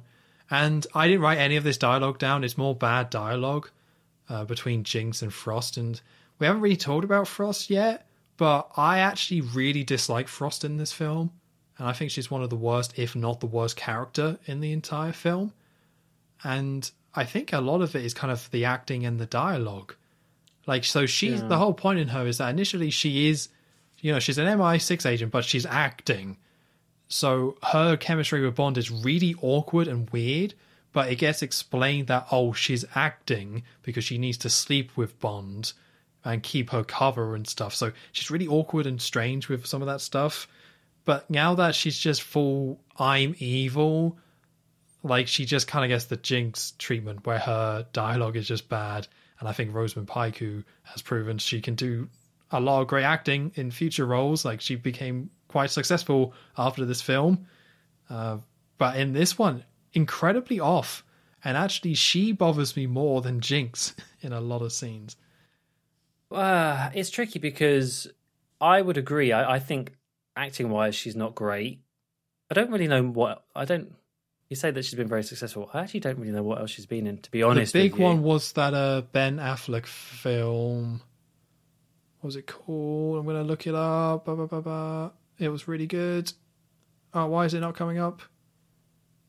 Why is it not coming up? I want to say it's like Girl Gone or something. Oh, Gone Girl. Oh, yeah. I recognise the name. I didn't. Okay. It's a very good film. She's very good in it. She was also in Johnny English Reborn. Fun fact. Oh, really? Yeah. Another Bond girl. I'm sure she's a very good actress. Maybe just very, very early on in her career or something like that. But also, it doesn't help that the character that she's playing is meant to have literally this frosty demeanor. And so she doesn't really get much to do with that. I mean, there's a bit where she's pretending to make out with Bond to stay in disguise, but she's just kind of bland. And I think when she goes evil, she's also still quite bland. So, yeah, I would probably agree with you that I think Jinx is at least more interesting than Frost. Perhaps, I mean, still lesser of two evils, maybe is a better way of putting it. Yeah, like Jinx has more direct bad lines, like the Your Mama stuff. But I feel like Frost is more consistently just kind of awful. Like, just kind of doesn't really work. And I kind of wish that they found a better direction for her and the way that her character is portrayed. Like, if she went super hammy, I'll be all up for that. Or if she was more cold and calculated, I'll be up for that as well. But as it kind of stands, I just find her a bit irritating and annoying. And yeah, didn't like her. And actually one of the worst characters in the film for me. So Frost then, there's some back and forth here. It's terrible. Frost says, "Oh, that's a nice red leather suit. I hope it doesn't shrink when it gets wet." What? Whatever that means. I guess it might shrink and she's going to drown. So we go back to Bond. Yeah, so Jinx is logged in the room again, which was great scene, guys. Very helpful. And we see Bond using like the parachute to like knock a man off a snowmobile. So he like drags it across like a wire, and then the guy gets knocked off, and he takes the snowmobile because he just has to head back to the palace. So get a couple of short scenes of him doing that on the snowmobile, and he sees the plane go overhead, and we cut to Zhao inside the Ice Palace telling his goons, we have 1 hour to wrap this up. We've got to wrap this up. And Bond sneaking into the palace, this is where I think the pacing takes a giant hit. Because we've literally spent a lot of time in the palace. We had a big old action sequence. A lot of stuff has happened. And now we literally are seeing Bond sneaking back into the palace to then, leave the palace to then do another action scene. And this is, for me, where I think the pacing of the film, which was pretty damn good up to now, actually takes a hit, because we were about to do another big chunk of stuff in Iceland, which doesn't really connect together in a way that works. They really wanted to get their money's worth out of that set. Yeah. That must be it, right? Like, why would they have any other reason to stay in Iceland? Yeah, I think there's good stuff coming up. There's stuff I really like coming up, but the pacing is what the issue is, the way it's all connected together. You are just, as you say, it's one set. It's either like the Ice Palace or the ice nearby, and you just jump between those for 40 minutes. And it's just like, that's... Could have cut that down, or would have liked that to be cut down. It's just quite awkwardly the way it's put together. Yeah.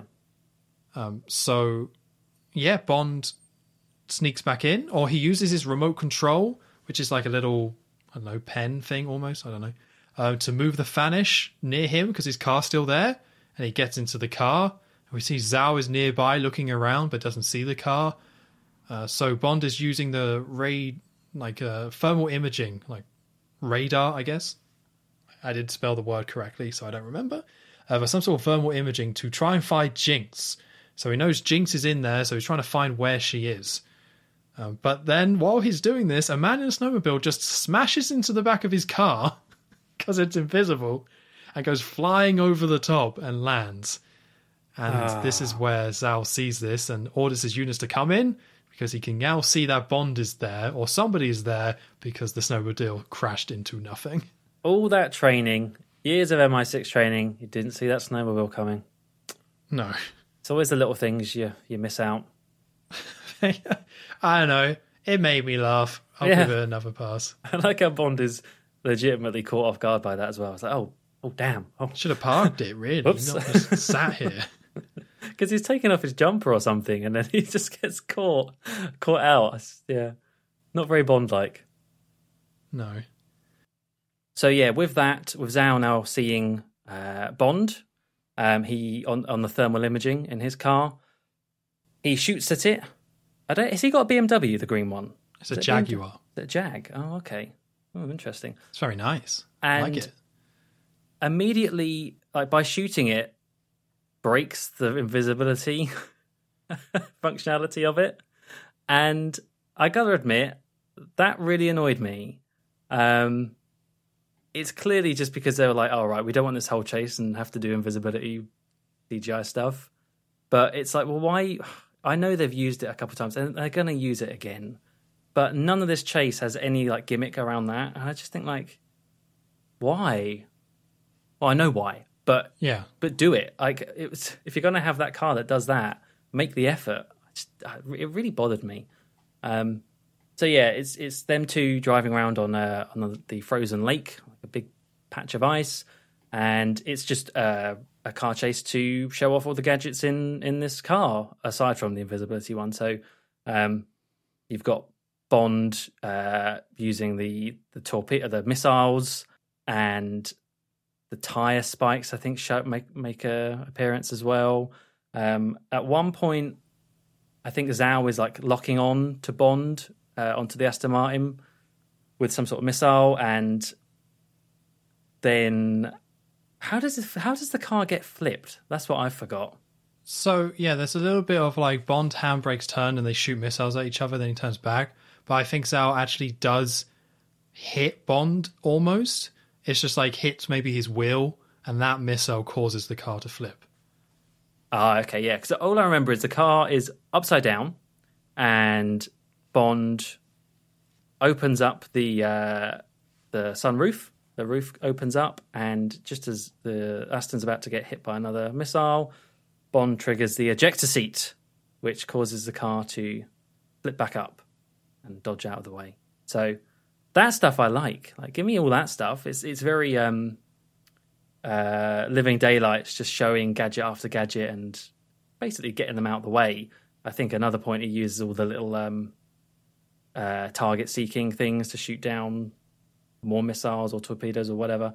And I don't mind all that. I just wish that they had something with the invisibility in there. I'm going to keep on moaning about that just because I think it's such a missed trick. I guess so. I think this is so good, though. I really do have a ton of fun with this. It's, you got some more naughty zoom-ins and zoom-outs and stuff, which I'm not... I don't really dislike because they're just so over the top that you can't miss them.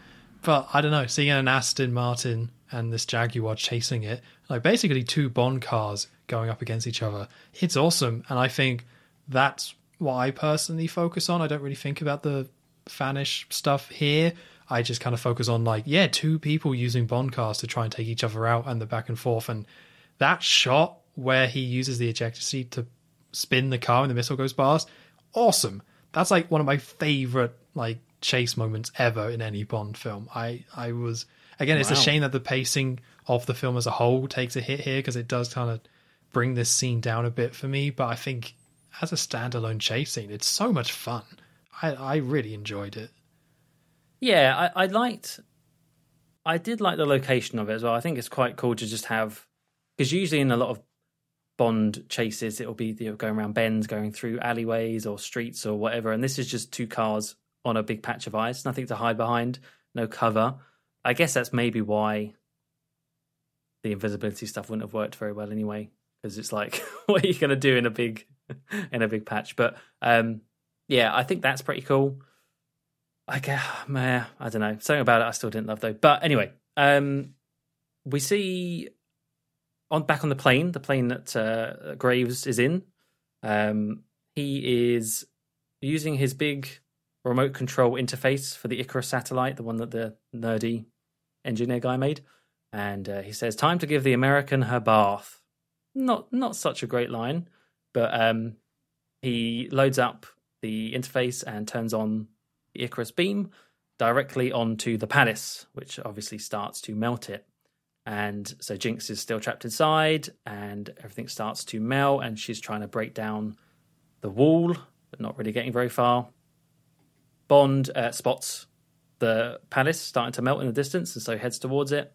And there's outside the entrance, there's a couple guards on snowmobiles that start shooting at Bond. He just plows straight through them. They go flying. Yep. These two. I didn't really get the point of why they're even there, but I thought it's funny the way they bounced off anyway. Yeah, but he just smashes straight through into the Palace. Zhao is still on his tail. And we're kind of getting the second section now. We've had that bit I was just saying about in the big open bit.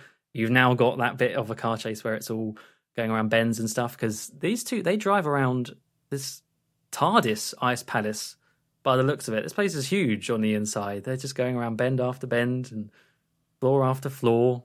All very thankfully just wide enough for cars to fit through as well.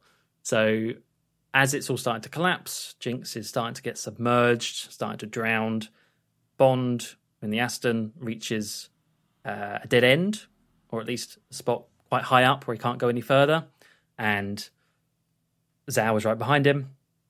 And it looks as though Zhao is about to... He gets out these big kind of like spiky things on the front of the car and is about to sort of ram Bond off the edge down below.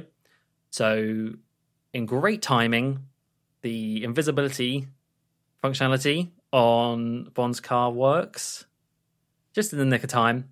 So he turns it back on and also activates the tire spikes, the traction, and goes invisible.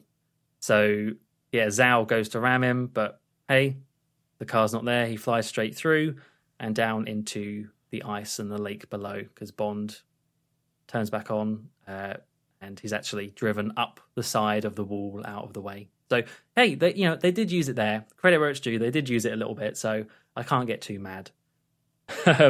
So, yeah, Zhao is now, like, in the water. He gets out the car and is swimming to the surface. Bond is driving back down. On his way down, he shoots a massive chandelier that just conveniently is right above Zhao, and that falls down and crushes him and kind of churns all the water as it falls on him. It's kind of a similar shot to Alec,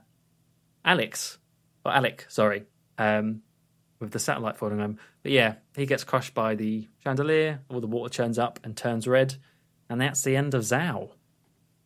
I thought that was really good. I think that's really good death. Good death. Like the guy who had all the diamonds in his face gets crushed by the chandelier. That's perfect. It's poetic. Yeah. And Zhao isn't really that much of a henchman when at the end of the day. I think the henchmen in this film are a little bit confused because you got Mr. Kill and Zhao, but I still quite like Zhao's actor, and he's a weird looking guy with diamonds in his face. Yeah. And I think it was fun having this big chase, and yeah, I love how like casually Bond shoots the chandelier as well. It reminds me of In the World Is Not Enough, where Bond shoots the lock to free M. He just like pops out the window of the car, shoot the chandelier, and drive off, which causes it all to land and kill him. It's very casual, which I thought was quite cool. He knows what he's doing. Yeah, I didn't mind Zhao either. I think, as you say, very, very memorable visually with all the diamonds and stuff and the bald head and the white skin. I guess he didn't really do too much in the film, but he was in there enough. And Joe, what you saying about Mr. Kill? I'd already forgotten about Mr. Kill. He sucks. I'd much rather have Zhao than him. Yeah, and I think, I've criticised the pacing of this bit. I like that now all the henchmen are out the way. It sets up the finale a little bit better, because after this Iceland bit, we're going to the finale. So I like that Mr. Kill was killed in that laser scene, and I like that Zhao kind of gets this death here to cap off Iceland. So we're not like, I wonder what Zhao is up to for the next bit. Yeah, that's true. Well, how would you define Frost? Something. She's in it for sure. Yeah, she's in it. Anyway, with Zhao out of the way, Bond carries on driving and smashes into the room that Jinx is in, that she's drowning in, and uses the ring to smash his windshield and pull her through. And then he launches out of the wall of the Ice Palace and carries her to a sort of bubbling hot spring that's very close by, and starts to give her mouth-to-mouth resuscitation. And of course it works. She's fine, everyone, don't worry. Jinx isn't dead. She's all good. She's good enough to even give a quick little bit of sass. What took you so long? She says after nearly dying, and then laughing about it. She's all right. And then Bond looks up and sees the plane fly off. So Graves is out of there. He's gone. I do kind of like this section of the film, but as I already said, it feels a little bit tedious due to the pacing of this overall Iceland section, and we are getting quite close to the end of the film as well. But something that I don't really like, and I think it's something you didn't really touch on too much, is that throughout a lot of this, we are cutting to Jinx drowning. They keep cutting back to Jinx in the room trying to escape. She doesn't escape. And then we keep cutting back to now the water's starting to fill up. But then, she's about to start drowning. Now she is drowning. They keep doing that. And they really want to set it as, the tension from this is all about Bond trying to find her in time. It's not really about the Ice Palace melting at all. It's actually all about Bond being able to rescue Jinx before she drowns. And I don't really like that. Like I said before, I don't like Jinx when she's just the pure damsel in distress, and it happens twice in Iceland, and I think it does bring it down. Overall, I still actually enjoy this section of the film. I think the chase outside is good, and even inside, even though it's very clearly a set, so clearly a set, I don't buy this as a melting ice palace. It just looks like a wet set, and there's water everywhere. I still think it looks kind of good. So this thing definitely have problems and things I'm not super happy about it, but there was enough good for it for me to enjoy it. It's just, it's definitely flawed, this bit. Yeah, I like I say, by this point, the Ice Palace stuff, I was kind of getting checked out. I just, well, I mean, we'll talk about more at the end, but I was getting really sad because I enjoyed the start of this film so much, and then I was just slowly like going down and down and down in terms of mood. But we're not there yet. So, Bond spotted the plane fly off, and we're then changing location entirely. Finally, we are leaving that damn Ice Palace. Because we're going to the demilitarized zone. We're going to a US command base, where Bond and Jinx are being taken down into a command bunker. There's troops everywhere and everything, and they're going down there. They meet Robinson. He's here, and he's in this film quite a lot, actually, for being that sort of character. But Robinson's there to give a quick brief about what's going on, and they've spotted that there are 80,000 North Korean troops that are being mobilized and near the border, and they think that they're building up, ready to invade the South Korea. So that's why, as they go further into the bunker, there's M. There's also, what's his name again? Falco. Falco's there in this, the computer screens everywhere. It's like a command hub. And Falco says that they've launched a missile, an ASAT missile, at the Icarus satellite to destroy it. But because Graves, they've spotted Graves' plane, and he's in the middle of the North Korean airbase, so they're right where they can't touch him. So, and also, I think Falco says that they've had instructions for no infiltrations into North Korea. But M wants to send Bond, obviously. He's her best man. And so if Bond is going, Falco says, well, we're not leaving this to the Brits, so Jinx, you go with him too. And they're off together to go sneak into North Korea once again. And to do that... Pretty quick scene, really, just to kind of get a lot of plot there. But it's more that like back and forth, like the British intelligence agents against the US one, and there's a little bit of back and forth there. It doesn't really go anywhere at the end of the day. But it's a little bit of back and forth. They do also say that Bond is talking about General Moon, the dad, saying, well, he doesn't want a war, which is kind of hinted at the start of it. But they explain, there's been a coup, so actually the General Moon is no longer in charge, which is why somebody's now going ahead in North Korea to start a war with South Korea and invade. Oh, okay. I completely missed that. But that does make sense. To get to North Korea, Bond and Jinx are dropped from a plane, and they're not just literally dropped. That would be a bit harsh. They've got these sort of mini planes. I don't know what they are. Like bodies. They're just wings, but I think Falco calls them switchblades. But switchblades. Oh. I don't know why. Okay, well they go down on some switchblades, and after a certain point, they just parachute down to nearby where the airbase that Graves is at. And we also see the missile that Falco mentioned that the US have sent to destroy the satellite, and it's spotted by the North Koreans and by Graves, and so they just turn on the beam and aim it directly at the missile. So you just see in space this missile heading towards it, big beam on it, and it just burns up and explodes. And then you see all the US generals are watching this back at the command bunker, and pretty embarrassing, gotta say. It just blows up. Completely failed plan. But I'd say completely failed. I don't know. Obviously, they look very disappointed at this, but my question was, surely they could just aim 2 missiles from different directions. Or you could have shot at it when it started firing its beam later. Yeah. I don't know if they ever addressed like, oh my god, we need send another one. I don't think they do. But we only had one. We only bought one missile. Should have bought 2. I knew it. Silly Falco, honestly.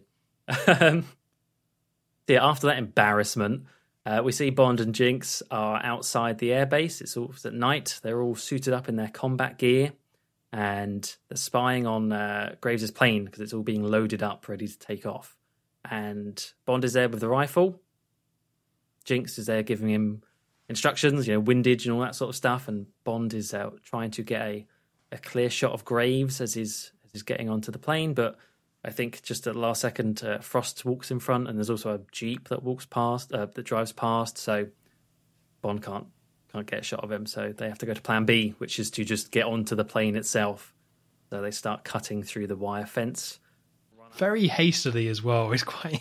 I was a bit stressed at this bit, honestly. Like, we talk about tension with saving Jinx. This was a bit I was getting stressed at. Like, quickly, cut it faster. Yeah, like there's no gadget here. Bond and them are just using wire cutters, but they have to do it bit by bit. So like tick, tick, Click, tick, tick, click, click. like very slowly doing it. Well, it's like, come on, I missed the plane. Yeah, it's true. So they do get through, and they run up alongside the wheels, and they eventually climb on board, like into the landing mechanism, just as the plane starts to take off. So that's like, obviously you went through that quite quick, but something that is quite nice about this part of the film is that they do just get you to the finale. Like, we spent a long time in Iceland, so now, all right, let's get some plot out of the way. Let's get the setup out the way. We are now on the plane, and this is where the finale takes place. So I do appreciate that they get to this point quite quick. They don't kind of mess around because we are towards the end of the film. Yeah, Yeah, very grateful for that. Yeah, which is nice. So we're on the plane, and we see Graves on the plane in like a command room. There's like a pretty big room that's kind of at the front of the plane, and it looks like a big command room. So Graves asks for his father to be brought down to him. And also we see a very odd-looking suit, like a top of a suit of armor almost, some sort of tech. So we go back to Bond and Jinx. So they have entered the hangar of the plane where they see lots of barrels and sports cars. So they've entered in and they're now sneaking through. So we go back to the command center where General Moon now enters the room.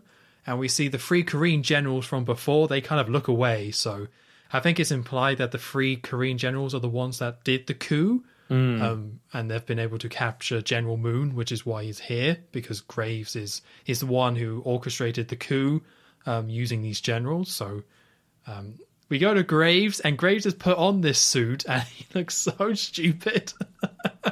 Like, this is a like control suit for Icarus, but he has like these big goggles on, which they must have known how silly he looks. They're like so magnifying goggles. It's just, if you're going to have goggles, don't make his eyes all look big and stupid as well. Come on. No. Yeah, it's like purely amplifying his eyes, really. So Graves turns around and says "father" in Korean to General Moon. But Moon's like, I don't know who you are. Which then goes with a bit of a back and forth. And Graves says, I'll never forget what you taught me, father, which is, in war, the victorious strategist only seeks battle after victory has been won. Which pretty much kind of proves to Moon that Graves is who he says he is. But Graves is saying this suit is going to guarantee our victory, this Icarus suit. So there is then another quick scene of Bond and Jinx just sneaking through the hangar again. Waste of time. But anyway, so that we then go back to Moon. So General Moon approaches Graves and touches his face. And then very conveniently, there's a head sculpt of Colonel Moon back when he was still Korean before the surgery. So he was able to touch the sculpt and touch Graves and be like, yes, you are my son. So, very handy. I didn't even read it as that, to be honest. I don't know what I was even focusing on at this point, but that's quite funny. I think that's all you could be. Otherwise, it is very strange. There's this head sculpt of him. Just a random bust there, yeah. Yeah, very helpful. So, yeah, he now kind of believes him. And General Moon's like, what have you done to yourself? Why have you done this? And Graves is all like, come watch, father. And then he says, come watch the rising of your sun. Which I thought was a very strange way of phrasing that. I'm assuming there's some tie to Japanese with the rising sun or stuff, but I didn't want to think about it too much. But using the phrase rising sun felt a bit like I don't know what they're trying to say there. Rising sun. Yeah, he says, watch the rising of your sun. Well, the rising of his literal sun. I don't know. I don't know if he means sun as in him or sun as in the beam or sun as in like the rising sun of Japan. But obviously he's Korean, so it can't be. He's a clever one, that Graves. Oh, he's got so talented. So Graves then uses his power glove, we'll just call it that, to activate Icarus. And what it does is that we get a giant sunbeam again, and that hits the minefield. So in the big old area where that's separating North Korea and South Korea, where all the mines are, he is destroying the mines in the zone. So Bond is sneaking through the plane. We see a little bit more than that, but then we go back and the beam is just completely destroying this big track through the minefield. Lots of explosions going on here. And Graves says, I'm creating a highway for our troops. So the idea is that the troops he had stationed are going to invade South Korea once he has drawn a massive line through the minefield that allows them to cross it. So at this point, Bond and Jinx enter the room. And Bond... enter a different room. My bad. So this is like, what would you call this room? Like the martial arts fighting room? Oh, yeah. Yeah. It's just got like, it's a lot of martial arts stuff on the walls. It's like where you would practice with swords and things like that. Yeah, on a plane. Interesting. I never really even put that together, but that's kind of strange. I put it that Graves and Frost are fencing and are going for the Olympics. Oh, so it probably does make sense room. that they would practice on the plane like this. Wow, I hope they don't get any turbulence. Blimey. Oh yeah, that'd be... Ooh. Whoops, sorry. Didn't mean to slice you. So Bond and Jinx enter that martial arts room. Bond knocks out a guard. Jinx throws a knife at somebody's throat and kills him. Graves then starts making a speech about the West, and he says like Japan is a bug waiting to be squashed. And General Moon's not into this, saying, what are you doing? America will send a load of nukes. And Graves is like, don't worry about that. Icarus will destroy them. But at this point, Moon kind of panics and he grabs somebody's gun and points it at Graves, trying to get him to stop. And we cut back to Jinx, who sneaks onto the cockpit of the plane, knocks out the pilot, and like takes control. So now she's piloting the plane. Graves is talking to General Moon, saying, would you kill your own son? Why would you do that? General Moon says, my son died a while ago. You're not my son. And he's all like, father, you disappoint me. Gives him a little zap. And we get some very dramatic, over-the-top music.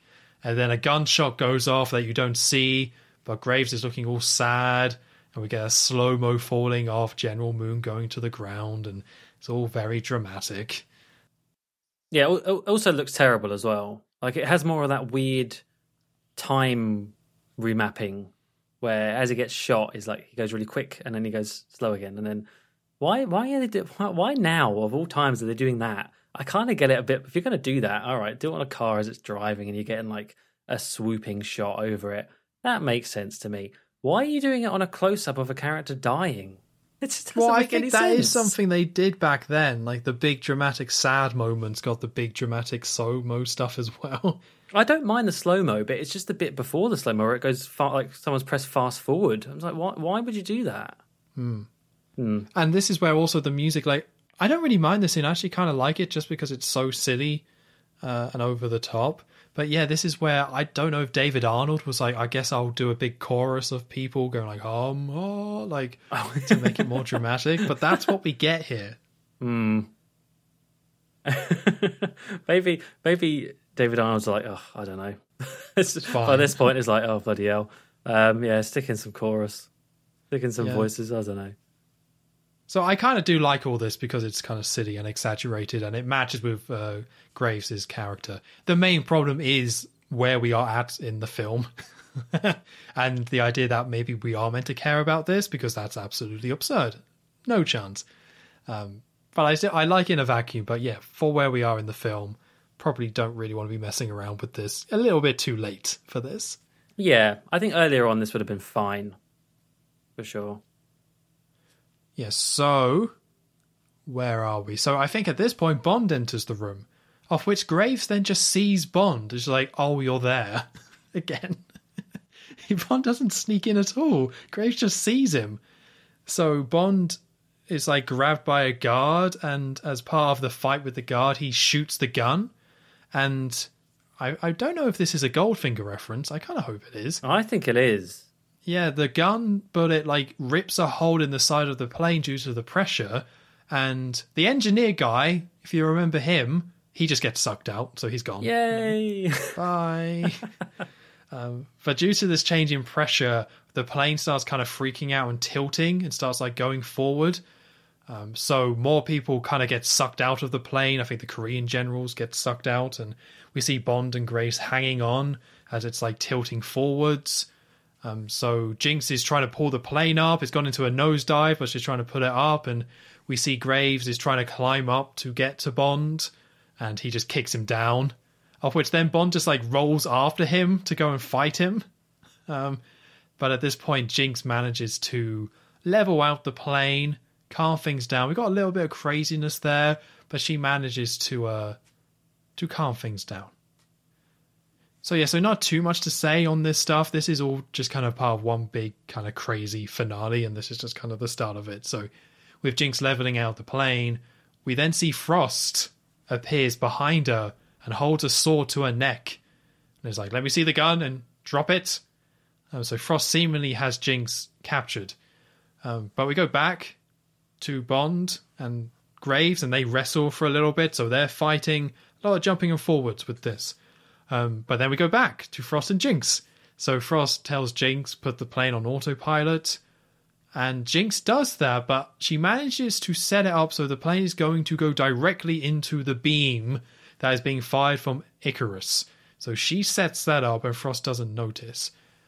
But down below we're seeing a ton of explosions. So we go back to the sunbeam, and Charles Robinson is saying, the beam is only 1,000 meters away. So lots of explosions, lots of destruction of the Earth. All the monitors inside their base, where MI6 and the Americans are, they're starting to just blow up. But at this point, the plane actually heads into the beam, which like knocks everyone down. And then we get these kind of these shots that just don't match, where it's the shots of like the plane completely burning up, going through the beam, and then people just being like, whoa. Ooh. Yeah. I feel like there might have been a bit of a mishap in the order of things here. It seems like there should be a bit more of a reaction there. Yeah, they just don't match. Like the impact of this beam, it just causes commotion for the people inside. There's no sense of like, we are in the middle of a literal sunbeam. And I hope the plane holds. Well, especially because it starts tearing apart. Yeah, like it's being ripped apart by this beam on the outside. But it's holding out pretty well inside. Yeah, considering. So Jinx and Frost has made it to like the fencing martial arts room. And this is when the plane goes into the beam.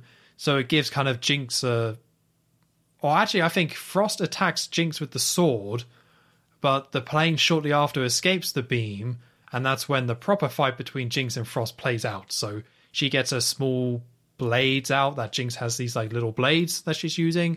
She throws some, and one of them goes into The Art of War, the book for The Art of War, which was in that room. So Frost and Jinx starts fighting. Frost is like kind of swinging her sword. Jinx is mostly trying to avoid her. She manages to find like two small swords, so it's Frost's like big sword against her small sword. They're fighting each other with these swords. Jinx like gives Frost the old elbow to the face. We then cut back to Graves punching Bond for a bit, so they're still fighting. And then we get like a slow-mo slice from Frost, where she like manages to slide Jinx's torso, but it's all in slow-mo. And then we go back to Graves and Bond fighting, where Graves kicks Bond, but it's all in slow-mo. That means it's cool. Yeah, they go all in on this stuff. Apparently they couldn't do the Matrix stuff, but they wanted to do like a version of it, but never mind. So Bond punches Graves, and Graves starts slapping Bond. But we go back to Jinx and Frost, and Jinx starts doing like some wacky backflips here, just really going crazy. But that causes Jinx to be facing the other way from Frost, and Frost is like, I can read your every move. So Jinx just finds the book, like the knife that has the book in it, throws that knife and the book, that goes into a chest. I think she then kicks it or something. And read this. Read this, bitch. So Frost is now being killed by Jinx. And yeah, I mean, I guess the thing that's kind of very odd about this is that like Frost is in like isn't wearing much for this. No, she's not. I wonder why. It's a mystery. They were very clearly just started using this character for just like the sex appeal. Like, let's have sexy young woman just wearing like a top that just barely covers her chest, and that's that. And now we're going to have her do a fight with Jinx, Halle Berry, and it's not played to be super sexy, to be fair. Outside of that, this does seem like quite a legit fight between the two, and I think the fight itself is pretty alright. It's not bad. It's just, I don't really like either of these characters, so I just don't really care all that much. Yeah, it doesn't really do much to save either of them. Yeah, I think on that level, in terms of character, not very invested. But I also just think visually, the way these, and the fight with Bond and Graves, are just filmed in such a, they are on a plane that's falling apart, to give, to be a bit fair, but, it's also shaky, and it's kind of like you can't really even focus on something before it switches back to them, and it cuts back to them, and it cuts back to them, and it's like they're not giving these scenes like any kind of tension. It's just constant back and forth, which you said earlier is like their attempt to build up tension maybe, or something, or just keep it going, but it just kind of has the opposite effect and just makes it all that I really just don't care about what's going on with both of them, but especially the Frost and Jinx fight. I guess this kind of ties into how they try to characterize Jinx, which is she is her own agent. She's basically a female Bond in a lot of ways, and it means they had to separate all this stuff to give her her own proper fight, and it was just not the way to go. It just makes it more confusing and weird, where Wei Lin and Bond, they tied them together and had them work together, and there was some separation. She buggered off to go into the engine room, but they were just smarter. It's the same idea, really. They were just kind of a bit smarter about it, and it was shot in a more cohesive way, where this is like, oh, she's going to go and do her own thing, her own storyline, which is like, oh, who cares about this? I don't need to see this. No. So Bond and Graves, they're still fighting. Graves is zapping Bond real good with his cyber suit now, and snarling the whole way through. He's loving it all so much, and he's also like bleeding on the lips as well. It makes him look really horrible, like kind of like really red lipped, and not like a lipstick way. It's just like gruesome way. It's like blood between his teeth on his lower set. Looks bad. But Bond falls to the floor after that last zapping, and Graves goes to a nearby cabinet on the plane and grabs 2 parachutes. Says, "Oh look, parachutes for the both of us," and then kind of cartoonishly just throws one out as whoops. I want you to put more energy into that. Try and match his energy. Oh, what does he actually say? It's like, oh look, parachutes for the both of us. Oops, not anymore. It's so good. Yeah, you're the resident Graves impersonator, I think, for this podcast, because I love that line. That's the thing that really made me laugh, and I remember loving it as a kid. It was just so funny seeing that old Graves come back, being so like happy, and that like eccentric billionaire persona, and just being so smug. I loved that line right to the bitter end. But he puts on the one he didn't throw out the window and crouches down to Bond and says to him, "You can't kill my dreams, but my dreams can kill you. Time to face destiny." I say this only because of Bond's line later. Bond, having had that said, Bond pulls the ripcord to Graves' parachute, which obviously opens it at the back, and because he's nearby to the window, parachute gets sucked out, and so does he. So he's now like pretty much out of the window, hanging onto the edge, and this is where Bond gets up and says, "Time to face gravity," which doesn't really anyway, and presses a button on the front of the cyber suit, which for some reason, I guess it causes the whole suit to become electrified, and Graves gets electrocuted, which causes him to let go, and so he gets sucked into the jet engine and positively vaporized. So like you see him burn up and come out the other end. So that's the end of Graves. I really like the death for Graves. actually. It's just as over the top and silly as he is. It's very CGI, like a lot of this stuff is, which is kind of a shame, but I think it works well enough. The only problem I have is the line, where I feel like him being sucked into a jet engine, especially with the fact that he gets electrocutes himself. I feel like there must have been something so much better than time to face gravity, because gravity doesn't kill him. Exactly. That's what I was about to say, but I stopped myself. But it doesn't make sense.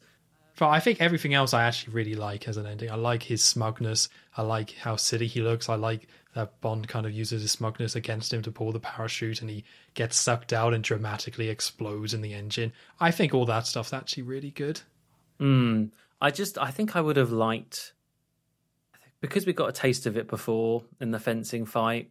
I wish they had just kind of focused purely on Bond and Graves in this ending bit. I know they had to deal with Frost, but I think, as I mentioned, it's just that constant cutting back and forth.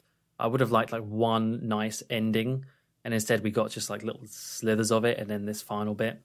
Yeah. But I honestly, like, someone getting sucked into a jet engine, that's great. Come on now, you can't go wrong with that. It's like Sherry Bobbins style in The Simpsons, just like completely sucked through. So that's all good. So after that, Bond heads into the area where Jinx and Frost were fighting and spots Frost's dead body, with Jinx just sitting nearby. I think I broke her heart, which actually, again, it's not a terrible line for Jinx when she says that. So no, that's fine. That's fine. That passes. But yeah, I think she says, I can't remember, something about, I guess we're going down together. Bond says, not yet. So they head to the cargo area of the plane, and Jinx goes and opens the back door of the plane, similar to the one we saw in Living Daylights. It all opens up, and inside there's it just so happens to be a helicopter inside this plane, so that's quite useful. So they start unloading all the stuff because it's on a big conveyor belt. So there's all these fancy sports cars ahead of it, and they get chucked off. The whole plane is starting to fall apart now. And they get into the helicopter, and they literally fall out of the plane in the helicopter.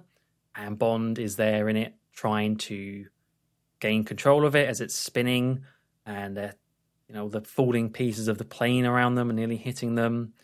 And Jinx turns around and looks and spots that the helicopter is completely full of tons of diamonds in the back, so at least they'll die rich. But of course, just at the last second, Bond gains control of the helicopter, and it swoops just as it's about to hit the ground and goes back up. And we do get a shot of one of the cars, like vertically stuck in the mud, and there's this farmer there looking at it. I wonder if that's a reference to, was that Moonraker? I think it was, where they had like a car perfectly vertical in the house. That could be another reference. Oh, with the Italian guy, yeah. Wasn't that? Oh, maybe that was. I was thinking The Spy Who Loved Me, where Jaws comes out of the house. Comes out of the house? Yeah, when the car lands. That is The Spy Who Loved Me. Yeah, sorry, that's The Spy Who Loved Me, yeah. Yeah, I knew it was Jaws, but yeah. So yeah, they're fine. They're all good. They fly off. And we cut back to MI6 in London, and Moneypenny is there. She's in her office.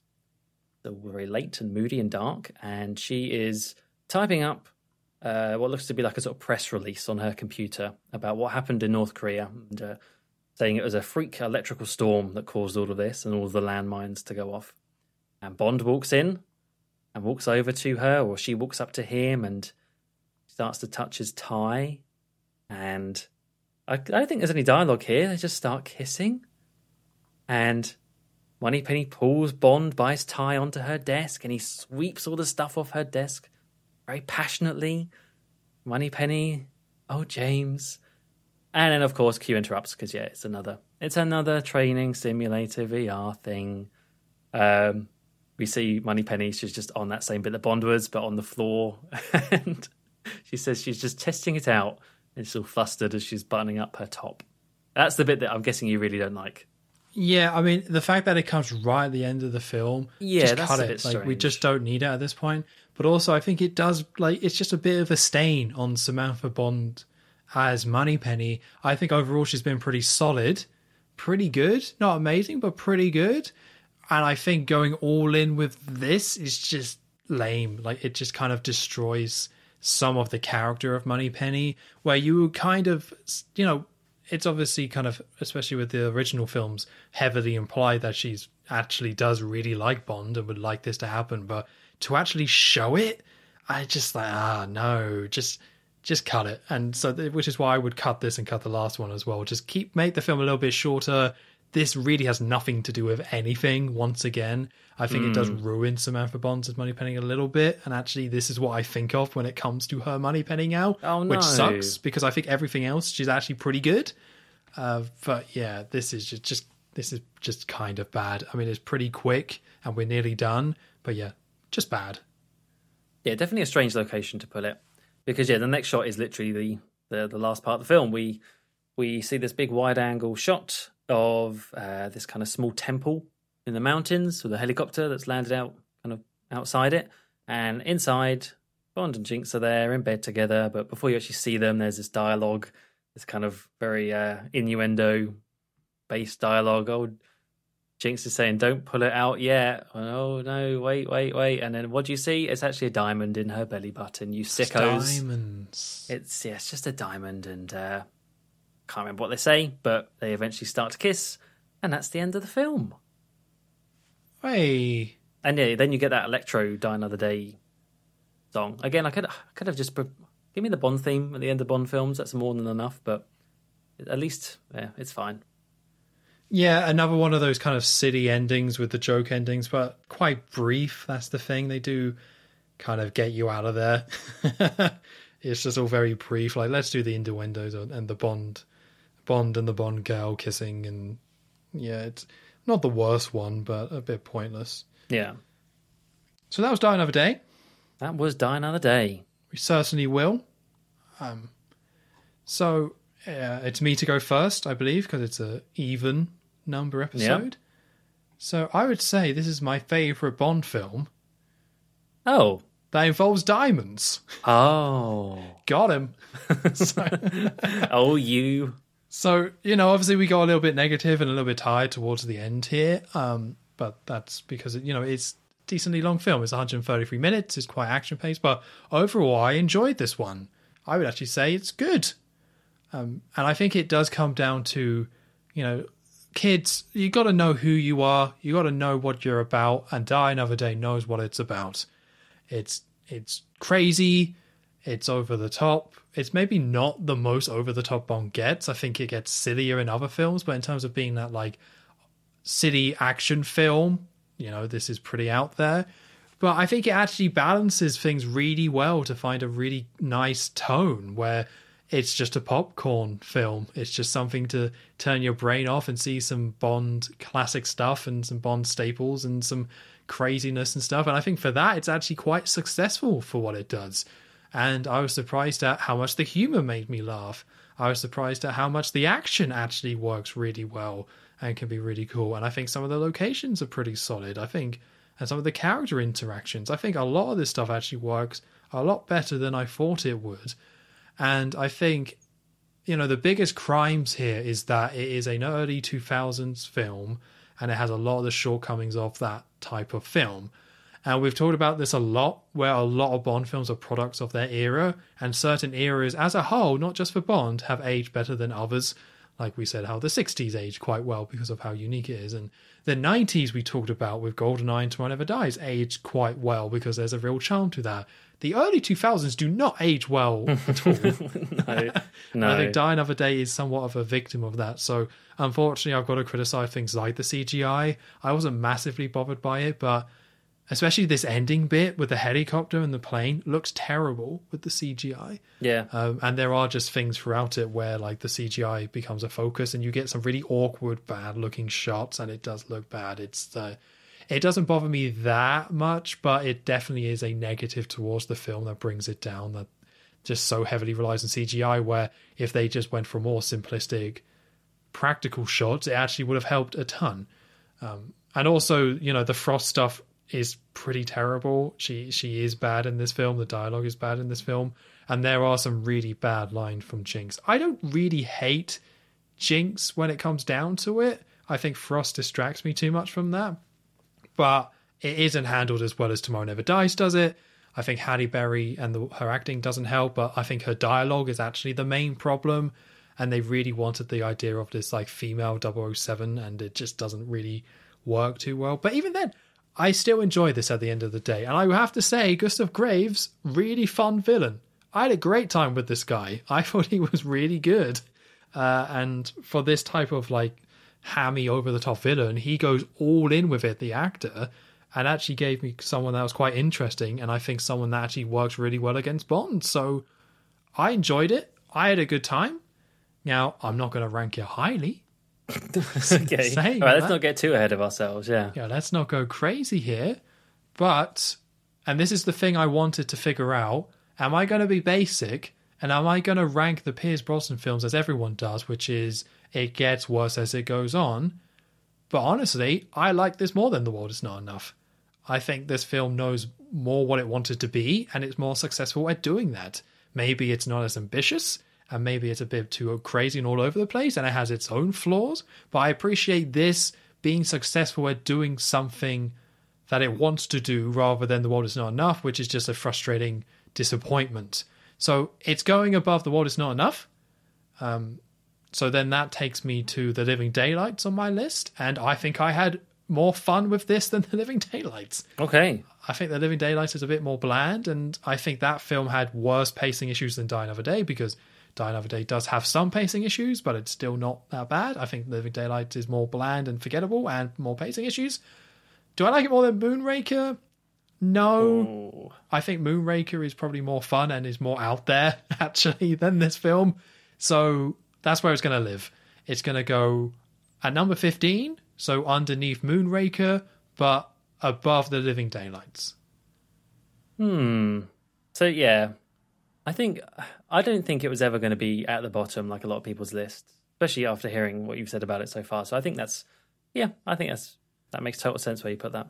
Yeah, like it's somewhat a similar film to like a Moonraker and Tomorrow Never Dies, but I think those films are probably better at what they do, and this is kind of like another version of them.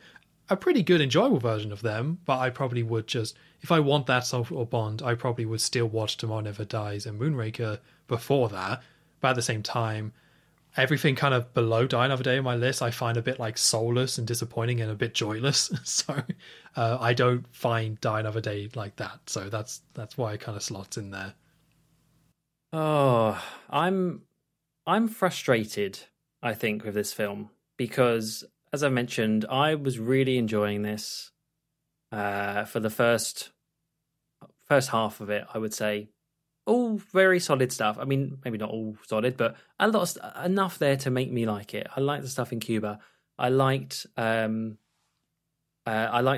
underground station stuff and the Q scenes, and I just think it really dropped the ball for me in the Ice Palace. And from that point on, especially in the later bit of the Ice Palace, and from that point on, that was it. I don't know, and that's why I'm frustrated because I was thinking, oh, this is actually going to be all right. And I'm going to be able to put this not high, but somewhere maybe in the 2/3 region and higher than maybe some people would expect. And then it just kind of dropped the ball for me. And it's not even really because of the things that a lot of people would moan about usually or in the past have done. It's the CGI doesn't really bother me at this point terribly much. I can live with it. I know it's coming. And Jinx is also not actually that bad. She's just, I don't hate her. I think she's just cringy, really, which is honestly not terrible. And actually, Graves, I'm saying all the stuff I like about it, but Graves was better than I remember him being as well. I don't think he's quite Carver levels of hammy villains, but he's all right. He's pretty good. But there's just still something about it that by that point in the Ice Palace section, I think it was that bit talking about like the torture stuff and how, to me, it went down that lane, which was a smart choice to make, but it went down the lane that I didn't really love, and I don't know. I wanted to see for the 40th anniversary, for the 20th film, I would have hoped that this would be a bit of a stronger entry. I definitely didn't hate it though. I'm like you. I think I liked it more than The World Is Not Enough. which I just found dull pretty much the whole way through. This, at least I enjoyed the first half. So, with that being said, I'm going to put it, and again, I'm a little bit stuck with my rankings in terms of Goldfinger, because there is no way that this is better than Goldfinger. So, because it's better than The World Is Not Enough, and I'm not moving Goldfinger, by the way, I refuse. All right, no, you stand by what you want to do. I know what you're all thinking out there, and I'm not doing it. It's going to go below Goldfinger, but above The World Is Not Enough on my list. So 17th. So I think I might have the only Bond ranking list where Goldfinger is next to Die Another Day. But you know what? That's fine. But the thing I think is quite interesting about this film is, as we said right at the beginning, it made a ton of money. It was very successful for what it needed to do for the board, for the producers. Yeah, I think critical reception, even at the time, wasn't very good. I get the impression, and reading about it as well.